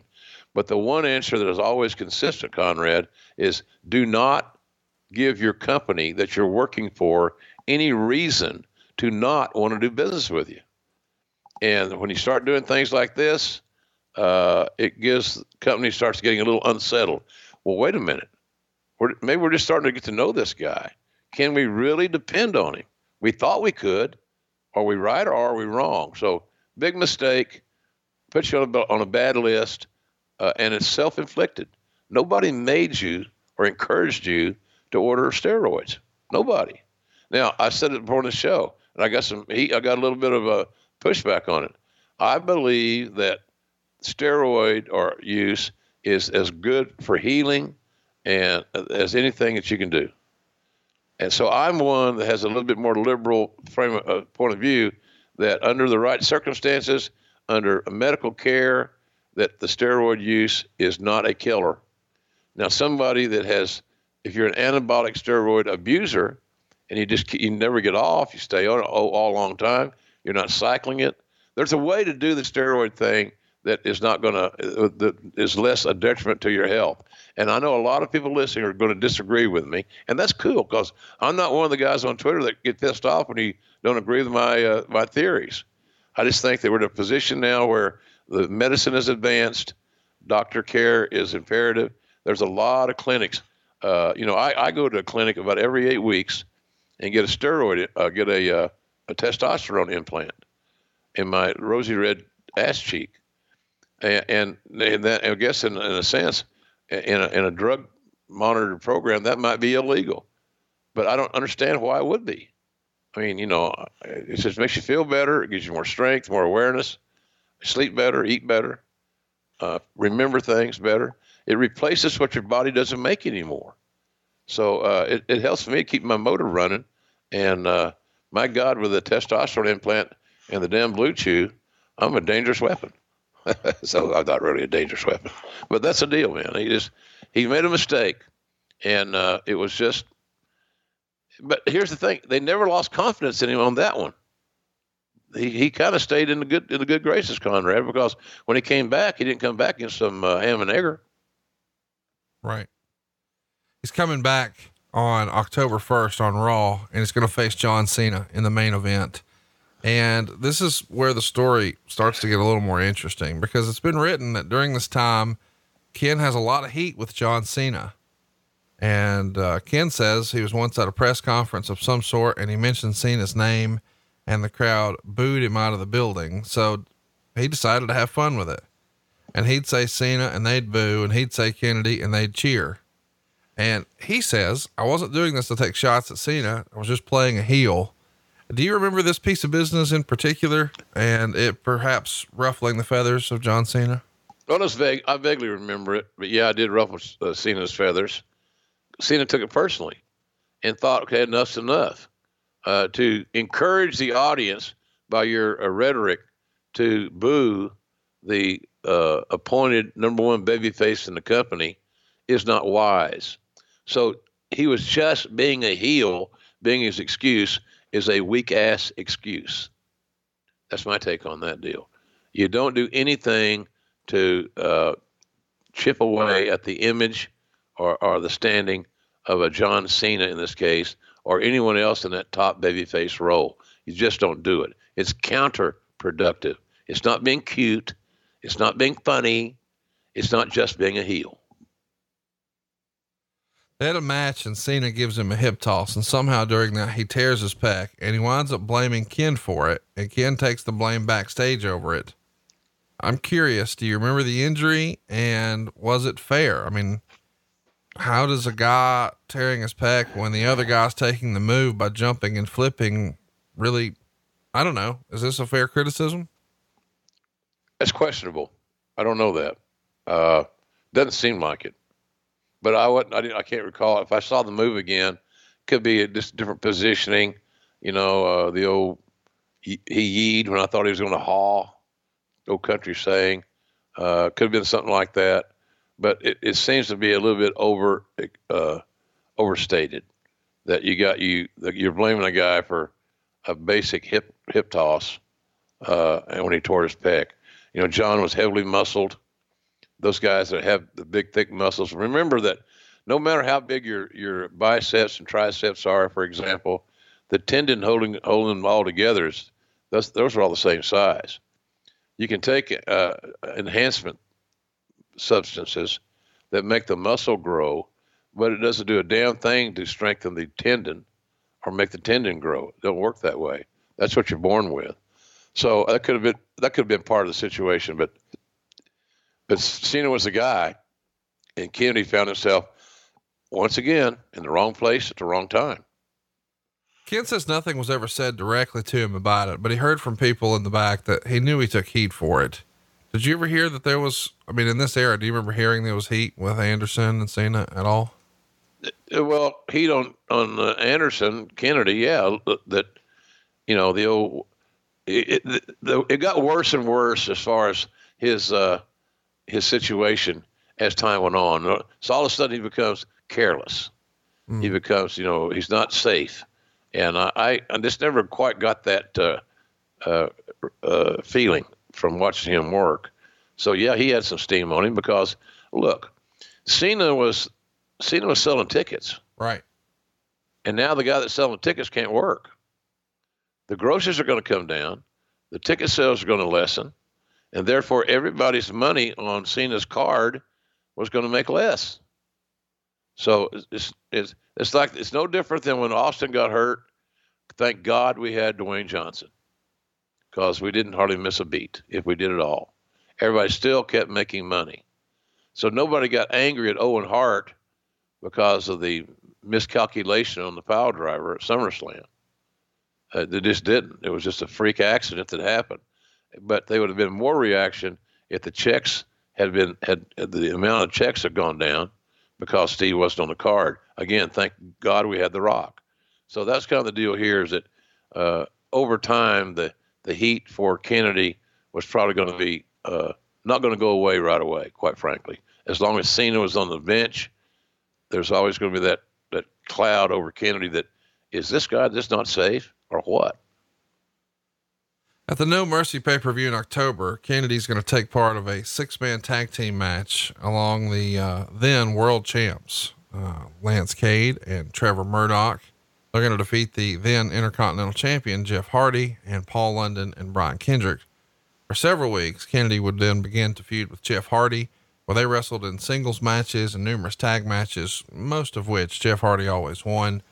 At the Cyber Sunday pay-per-view, Hardy and Kennedy are two of the eligible wrestlers that could earn a WWE championship match that evening, pending the fans voting, of course. Neither man gets that opportunity. Shawn Michaels does. Kennedy winds up defeating Hardy in a scheduled match made by William Regal. And now he's working with Shawn Michaels, the night after Survivor Series. And Kennedy claims it was time for Michaels to move on and let the younger wrestlers climb the ladder to success. This, of course, in the promos. And at the Armageddon pay-per-view, Michaels would defeat Kennedy after Sweet Chin Music. And then on New Year's Eve, on that episode of Raw, Kennedy and Michaels had a rematch where Kennedy pinned Shawn with his new finishing move, the mic check. In subsequent matches, they traded wins over each other. But I got to tell you, even though it feels like maybe there was some heat after the Cena situation, they're definitely trying. Jeff Hardy was as hot as any performer in the business here, and to have a singles feud with him. And then with Shawn Michaels, it feels like Vince is he's still behind Kennedy here, or you wouldn't be in this spot, right? Absolutely. Again, another opportunity. He got a reprieve and another reprieve. He got a lot of reprieves here. He never walked the Green Mile. Well, he did at the end, but nonetheless,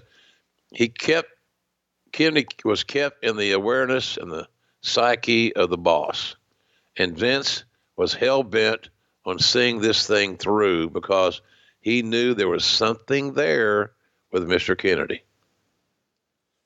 Next up, Ken does a movie, the WWE movie Behind Enemy Lines. And Ken would say that Mark Carrano called him one day and said, "I'm sending you a script for this movie. We'd like for you to read for it." And Ken says there's like 15 or 20 other guys ready to read for that part. They do all of this in a hotel room in New York. Ken winds up getting the part, which was realizing a dream for him. When he was a kid, he was in plays and he'd get cameras and, practice his craft in front of them. He wanted to be an actor once upon a time. And he even tried his hand in college for a semester, all because he loved the idea of making movies. When Kennedy returns on the April 28th Raw, he's confronted and brawls with the general manager and newly crowned King of the Ring, William Regal, turning face in the process. And Ken has always said that his plan was for him to have a face turn when he got called up. And I think that's logical. A lot of times some of the best faces start as heels. Which did you prefer, the good guy version or the bad guy version of Mr. Kennedy? The villain version. Yeah. I thought that he's custom made for it, body type. Again, he's got to beat you sometimes with unscrupulous means. And then at some point in time, he'll get attitudinal. The people will start getting comfortable with his shortcuts by any means necessary philosophy. And then you'd make him a baby face.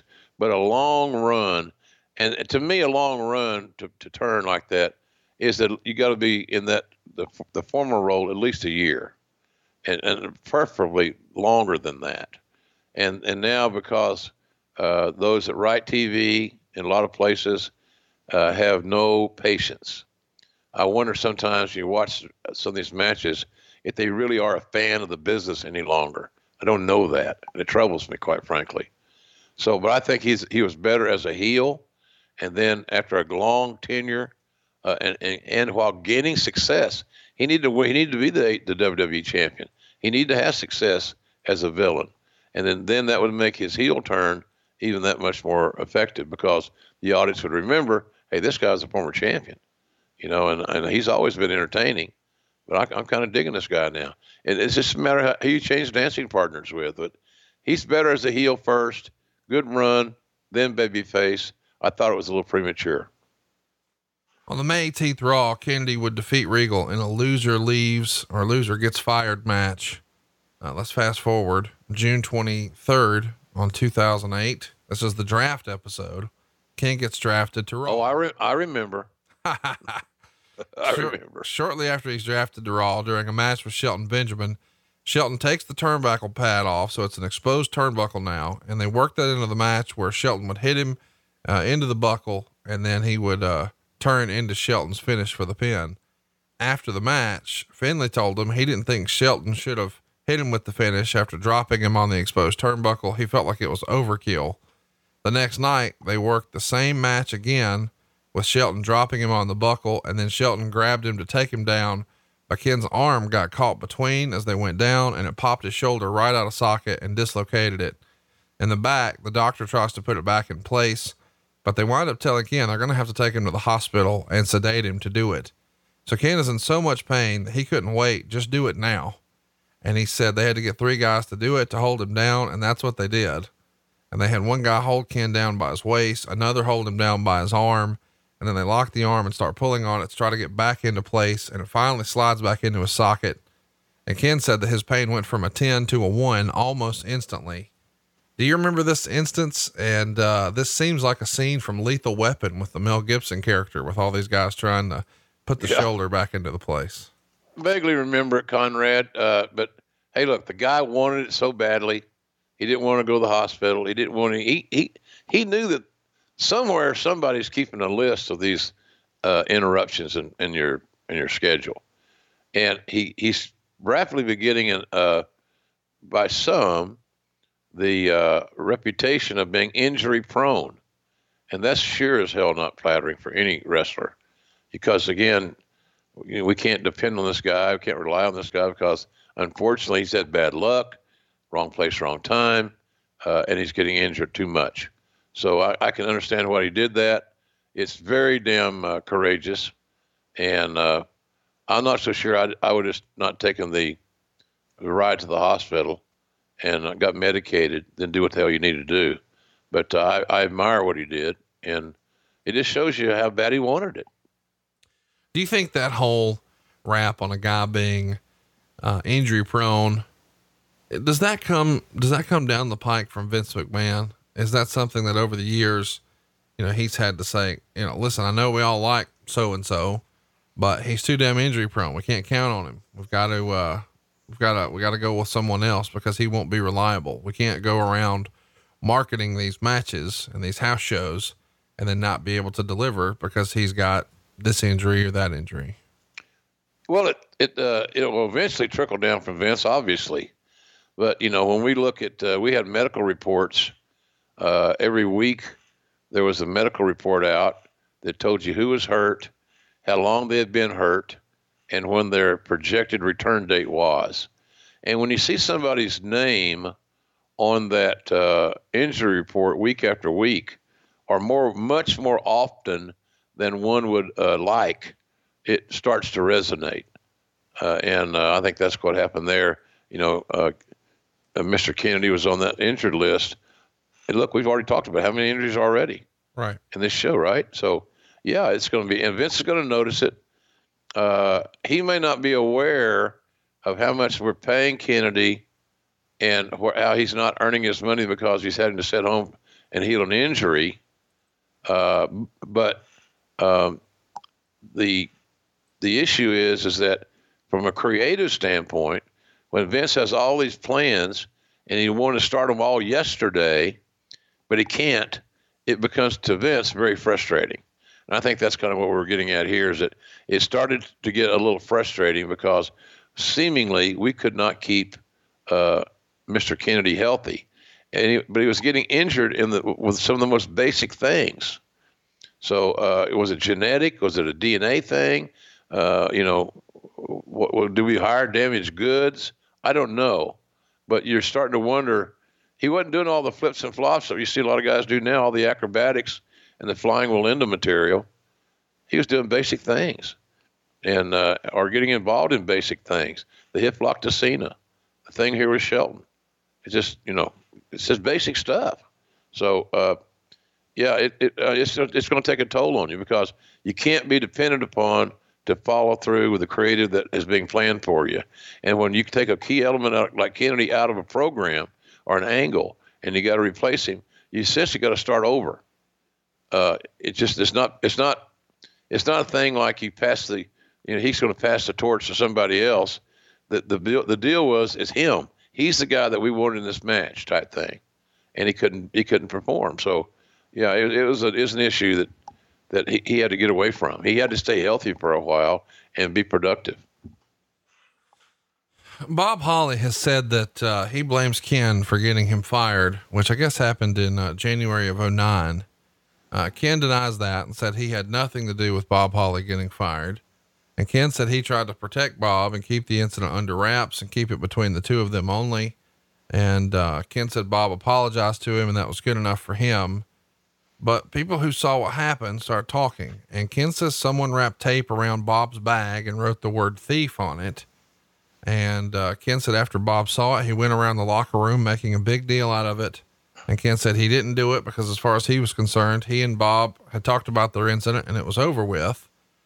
However, Bob made a big deal out of this rib with his bag, and management heard about it. And when Johnny looked into it, Bob is fired.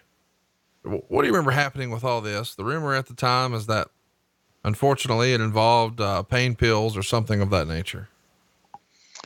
Well, I don't remember all the details. I think that you can look back at that incident, and I never had any issues with Bob Holly.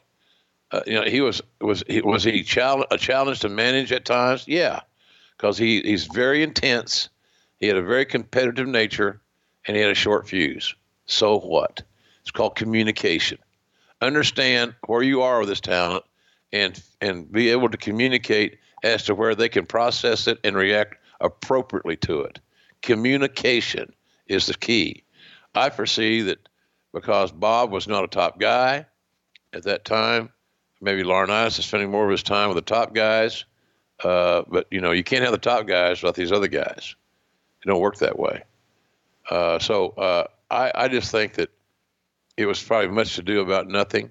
I don't know about the pain pill thing. I don't remember it. Could have been.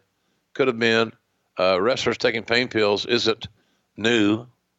They create reasons to take things that addle their senses or to desynthesize them for travel. And a lot of it is psychological, quite frankly, Conrad.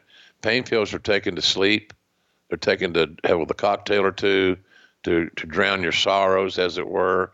You're not home with your wife. You're not home with your kids. Your girlfriend's not seeing you as much as she used to. You're not making the money you think you should make. You're over-obligated on your credit cards, whatever. It's an escape that cowards use to do much more than to address and manage their pain. So that's the pain pill thing is not new. So I don't know the details behind it. I always liked Bob, and him and Kennedy having an issue was just kind of off my radar at that time. I just wasn't. I wasn't up on it, quite frankly. Bob wrote in his book, it was mid-2008. We're down on a show in Bakersville, California, and I needed some pain meds because my neck was hurting and I needed yet another elbow surgery. So I asked Ken if he had anything, and he said, sure, and gave me some meds. Then he said if I needed any more later, I should just go in his bag and get them. That's normal. I can't tell you the number of times Kim came to me and said, have you got anything? And I told him, help yourself. Everybody in the locker room helps each other. It's an unwritten rule. The office knows it happens, but they turn a blind eye, but they know we need it sometimes. Later that day in California, I needed some more meds. I finished doing my pre-tape and went in the locker room, and there were probably 15 people in there. I grabbed another few pills from Ken's bag, and he came in with Umaga moments later. So I told him I'd taken 4 pills and would replace them when I had my next prescription filled. He said that was fine and went about getting some pills for Umaga. I thought that was the end of it, but a week or so later, a rumor starts floating around that I'd gone into Ken's bag without permission. I called him at home to ask what was up, and he assured me everything was fine. The next time I saw him at TV, I talked to him about this rumor again, and he said he didn't know anything about how it started. In the end, I got a call from Johnny Laurinaitis asking me what was going on. I told him exactly what had happened, and he said that's not what he'd heard. And he says, I found out afterwards after talking with Cena and Michaels, the rumor had started when Umaga had told people I'd gone into Ken's bag to get pills. Ken never told Umaga he had said I could, and when the rumor started spreading, Ken could have stopped it by saying, I told Bob it was okay, but he didn't. He'd been lying to me the whole time, claiming he didn't know what was going on, and then not admitting that he hadn't squashed the rumor. It was self-preservation for Ken. Word had spread that I'd taken stuff from his bag, and when the rumor reached management, Ken could have gotten in trouble, so he stooged me out. You don't stooge the boys out. You always try to help each other. Everybody knows this. Maybe Ken didn't get the memo. All he needed to say was that it had been a misunderstanding, and he would have gotten a talking to, and that would have been it. But I guess Ken wanted to play the victim. But if I was going to steal from him, why the hell would I go in his bag in plain sight in the locker room? Ken really kicked me when I was down, and I told him a lot of things that were going on with me, with my divorce and everything. I needed him to be a friend, and instead his actions have had serious implications for my career. So there you go. There's, that's the long and the short of it, but 15-year career coming to an end here over a misunderstanding over pain pills, just less than ideal for everyone involved. Yeah. It's sad, quite frankly. It's he said, she said. Yeah. The common denominator is pain pills. And guys all those guys are sharing the pain pills in that time. I'm again of the belief they're not taking them solely for pain management. They're taking them recreationally, because it gives them the little buzz they think they need. It squashes and deadens some of their senses. So it's fucking sad. And the last guy in the world you'd want to cross is Bob Holly, because he will whip your ass. And I don't know how, pardon me. I don't know how tough, Mr. Kennedy was or is. I'm sure he can handle himself, but Bob Holly's a different kind of beast. It's almost, he's the kind of guy that you got to goddamn maim or kill to get him to stop. So, but it's just silly over pain pills, all this shit over pain pills and a lack of communication. It just it makes you shake your head. Like, really? Is this where we are? Really? God almighty. The April 15th, 09 episode of Raw, Kennedy returns. He's the first pick of the 09 supplemental draft. On May 7th, he returns to in-ring action at Florida Championship Wrestling, WWE's developmental territory, to gain some ring time before returning to Raw. And this takes us to the now infamous 10-man tag, May 25th, 2009. This is an episode of Raw which will wind up being Ken's very last match in the company. Going into the 10-man tag, Ken said that for some reason he just had a bad feeling all day, but he didn't know why. And this is the match when Ken hit Randy with a back suplex, and supposedly Randy landed wrong on his head and neck. And when the match is over, Randy came to the back, selling his neck, and gave Ken a lecture on safety in the ring. Ken didn't realize that he had dropped Randy on his head and apologized to him. And he said that he and Randy rode together for about a year and were really good friends. Their wives would get together and get their hair and nails done together. So they were all very good friends before this happened. But after the injury in the back, Randy got his head and shoulders iced, and Ken sat in Randy's private dressing room with him and kept apologizing for what happened. And then Randy started apologizing to Ken, saying it's no big deal and he had overreacted about it. And he told Ken that it was water under the bridge as far as he was concerned. So Ken thought everything was okay and made a joke about something. And Randy said something like, "See, I don't think this is funny. I don't think you take this seriously enough," and things of that nature. So Ken goes home, watches the match, and said, when you watch the match, when the incident happened, from Randy's shoulders to his ass, Ken said he landed perfectly flat. He couldn't have landed any flatter on the mat, and that Randy's neck never came in contact with the mat. But not long after this, Ken is at home and Johnny calls him and said he's got bad news. They're going to have to let him go. And Ken said, "Okay, any reason why?" And Johnny said they were unhappy with how things went on Monday, talking about the Randy Orton incident, and they're not going to go with the Ken Kennedy character anymore. And Ken said he was shocked and felt a little betrayed, but he also felt relief because this last year leading up to this, he was really struggling. When he was on SmackDown, he said no one complained about him being unsafe. He'd worked with The Undertaker for 9 months straight, and Taker even let Ken pile drive him. And Ken said at that point, Taker had only let 2 guys pile drive him, the other being Shawn Michaels. But when he got to Raw, all of a sudden, Ken was looked at as being suddenly unsafe and a hazard to work with. And it got to a point where when he went out for a match, he'd be nervous because he didn't want to piss Vince off when he came back through the curtain. And Vince would say things to him like, "That was the shits. Why would you do this? Why would you say that?" etc. And Ken said at that point, he never got any positive feedback from Vince whatsoever. Yeah. Welcome to reality, kid. Cause that's how it works. Everybody in that company then and now has an expiration date. It may be transparent.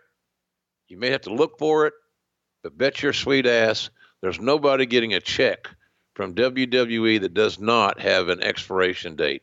And to be fair, and not to throw WWE under the bus, it's really that way everywhere. Everybody's got an expiration date. And Vince had discovered, for whatever reasons, was it the injury snafus? Was it being perceived as careless? You know, this is like Taz worked with Kurt Angle in the Garden on Taz's debut, and Angle was undefeated. And Taz did some throws, some Greco-Roman throws, like a belly-to-belly release suplex type thing, those type deals, where they were released. And Vince felt that was extremely, extremely unsafe. Now, I don't know that Kurt Angle ever uttered one word regarding that because, knowing Kurt, he did not perceive it to be unsafe. But because the boys would gather around Vince to get their face time and to become the superior sycophants that many of them became, he listened. And that's a good thing for the boss to listen to the talent, but you kind of got to be picky what you listen to. So I think that bit Taz in the ass. And I think this thing with Randy, because Randy was young and hot, going to be a big star, has become a big star. He's arguably the best heel in WWE right now, and just an amazing talent. So it was like, we can't have guys like Kennedy here that don't have the respect, quote unquote, for top stars like Randy Orton. And so that's how it was perceived. So he was positioned painted with a very negative brush after that situation. And somewhere along the way, somebody said, "Hey, look, he's had this injury, he's had that injury, he's had this surgery, he's had that surgery," and Vince said, "To hell with it." So then that's how it works. That quick. 1 week, you're in 1 month, whatever, you are looked at as a future WWE champion. The next week, you're out the door. And yes, it happens that quickly and that suddenly, and it is very abrupt. And there's just nothing you can do about it. That's the way they operate. Ken said during this time he'd have agents and some of the other top guys scratching their heads, saying to him they don't understand what's going on and why this is happening to Ken. And Ken thought he'd go straight to the horse's mouth, so to speak. And he goes into Vince's office many times and asks, "Hey, am I doing something wrong?" And Vince would say things like, no, don't read too much into how I reacted. I just fly off the handle sometimes, but I have faith in you. You're going to be someone we can build this company around someday. But of course, those weren't the messages from Vince that Ken was getting after his matches. Do you think there's anything that Ken could have done differently here towards the end? I mean, it does feel like when Cena says, hey, he hurt me, and Randy Orton says, hey, he hurt me, that's probably all there is to it. In hindsight, you were there for the good, the bad, and the ugly. Could Ken have done anything differently? Have better luck, not hurt anybody. And he hurt the wrong guys, key players, big time players, Hall of Fame guys, main event guys who are selling tickets and merchandise. He could have had better luck. I don't know how vocal he was in the back and who he confided in, but one of the worst things that one can do is to think that you have the trust and a relationship in the locker room that you can say virtually anything to that designated confidant. That's pure ass ignorance. If you're, Danny Hodge, my hero, the great two-time Olympian, NWA junior heavyweight champion, my boyhood hero, blah, blah, blah, called me Tiger. Hey, Tiger, when you get out of the business, if you got 5 friends from wrestling, you're a lucky man. He's a little gentle voice for the meanest, nastiest bastard I ever knew. And he's right. So don't assume you can trust anybody. That's why Austin's DTA wasn't a character issue that he did for T-shirt sales. DTA, meaning don't trust anybody, was exactly his philosophy, because Steve had confided in people and got burned. And there's hardly anybody in the business, Conrad, that won't say the same story. So if Kennedy was spouting off in the back or, whatever, I don't know that. But he's a very outspoken guy. He's he's a gregarious fella. It may have been that, but I don't know what he could have done. It was a cumulative effect of things on the injury page of him getting hurt, and the injury page of him hurting others, or others getting hurt in matches that Ken was involved in. It's just there was too much cumulative evidence, so to speak, that was not going to. He could not be exonerated at that point in time in McMahon's eyes, and that's all it takes. It's a shame because he had such good relationships with other guys, like The Undertaker, and ultimately, nobody can help save his job here. And after WWE, he does some indie shots. Of course, he winds up going to TNA in 2010. He wins the world title from Jeff Hardy there, loses it back to him in a ladder match. He would win it again by beating Sting, but lose it back to Sting. And fast forward to March of 2016, he's let go from TNA. I think there was a drug test issue there too. I'm not sure. But then in September of 2019, just a few months ago, he lands on NWA Power on YouTube, and that's where he's still at, working with the NWA. And he's opened up a wrestling school, I guess 4 years ago, with Daivari, and he's still in the business. But it never really reached the heights that most assumed it would when he starts working with Batista and Undertaker and wins the Money in the Bank ladder match at WrestleMania.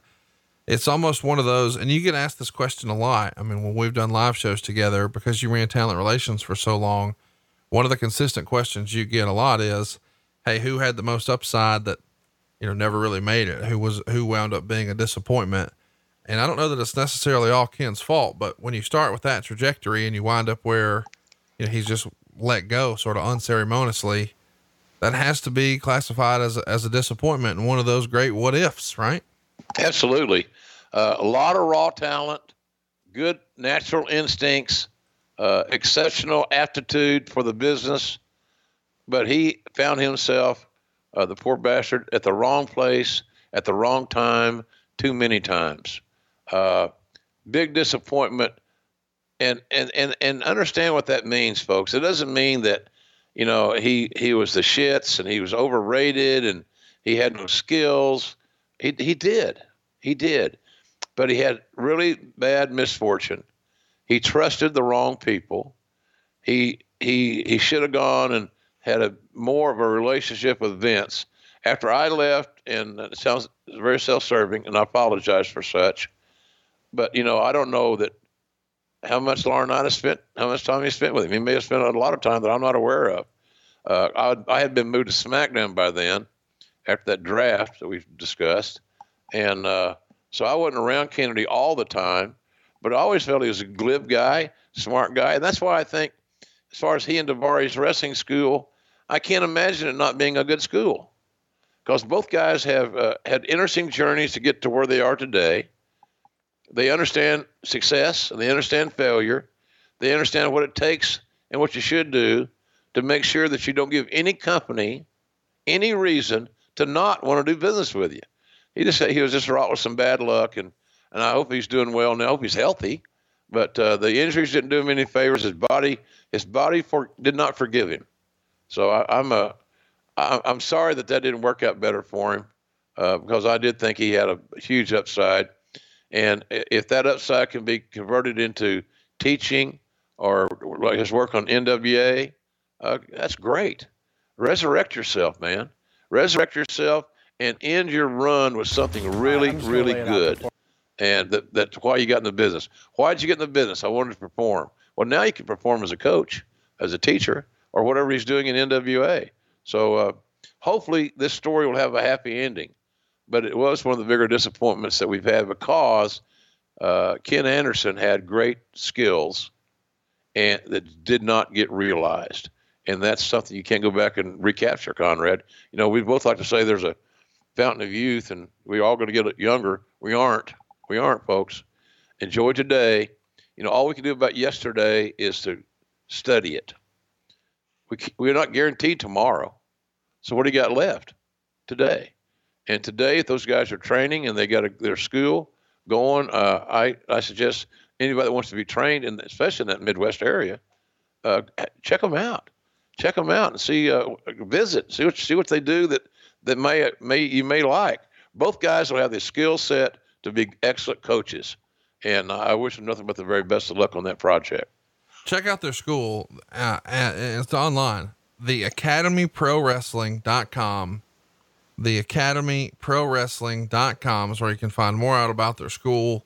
I can't recommend it enough. There's been a lot of guys in and around the biz who co-sign what they're doing there. Swoggle, Kevin Nash, on down the line. theacademyprowrestling.com is where you can get more information.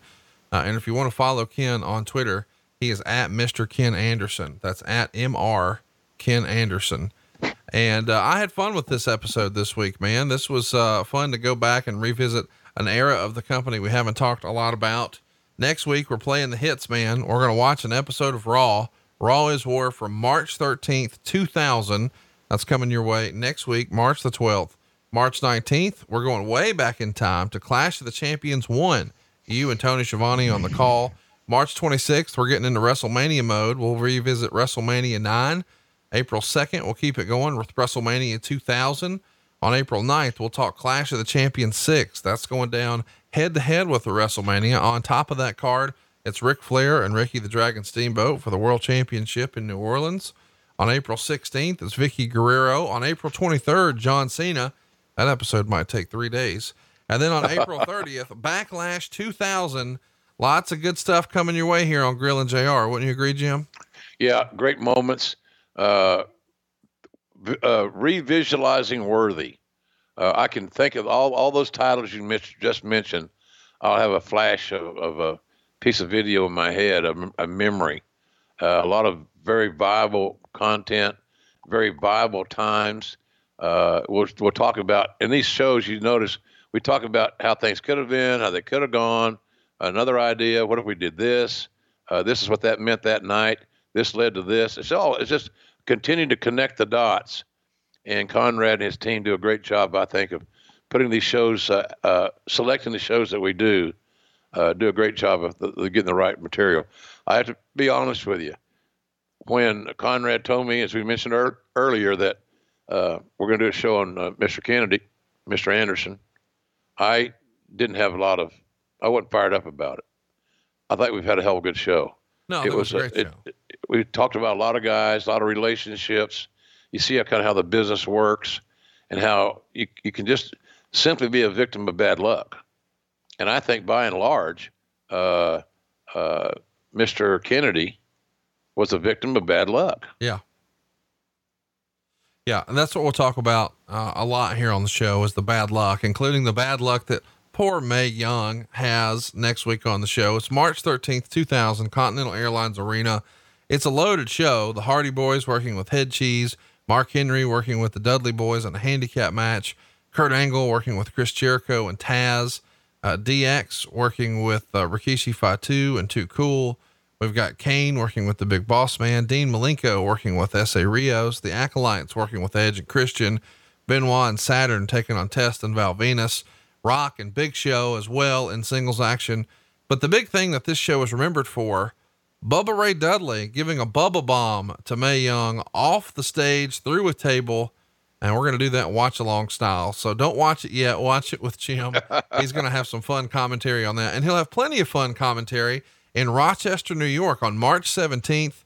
Our old pal Tony Schiavone going to be joining Comedy at the Carlson. It's a super show, and you can pick up tickets right now at supershowlive.com. Tony Schiavone, Jim Ross, Comedy at the Carlson, March 17th. It's a late night show, 9 p.m. You can do a meet and greet beforehand. And, this is going to be fun because this is St. Patrick's Day. So man, the Moscow Mules, those are going to be flowing that night. Are they not? Yeah. Green beer. I like green beer, as well. Tony and I will have fun. Folks, for those of you that may not be keeping score at home, March 17th, as Conrad mentioned, is a Tuesday night. The show's going to start at 9:00. Tony and I'll come there directly from our TV production meeting, because the next night on Wednesday, the 18th, we're presenting for the first time AEW Dynamite in Rochester. And like I said, I got a lot of memories about Rochester and the Buffalo area and all that stuff. You know, Ilio DiPaolo's restaurant, his son Dennis is a great guy. And I thought the world of Mr. DiPaolo. He has a wonderful Italian restaurant there in Buffalo. Everybody talks about eating when you go to Buffalo or the Buffalo area, you got to go to, have the wings. And that's not a bad idea. But I can promise you, if you ever go to Buffalo in that area and you got a chance to eat at Ilio DiPaolo's restaurant, I strongly suggest that you do. It's homemade Italian cooking. And Mr. DiPaolo was such a wonderful guy, Conrad. His hands literally look like catcher's mitts. Huge. His hands are as big as Andre's. Really? And, oh God, he was a big Italian, raw bone, double tough old son of a gun. Just, I loved him. And when I went to his restaurant the first time, I was up there broadcasting a game. I think it was on Thanksgiving weekend, with the Falcons at the Bills. And they, instead of me doing my stuff, I did my pregame show in the booth. Then I went down the field to do the game and do color from the sideline. And it was a real good day to do that because it's only probably about 20 degrees, spitting sleet. And I was never so miserable of doing a broadcast of any kind in my life as that one, but it's certainly in my memory bank. But it was when I went to this restaurant, Mr. DiPaolo saw me, and he knew who I was, and I knew who he was. The big wrestler handshake, not a limp, but a real handshake. And he took the menus. So I don't even know what the menus had on it. He took the menus and let me order from the menu. He brought food out and kept bringing food out. It's like going to his home and having a meal.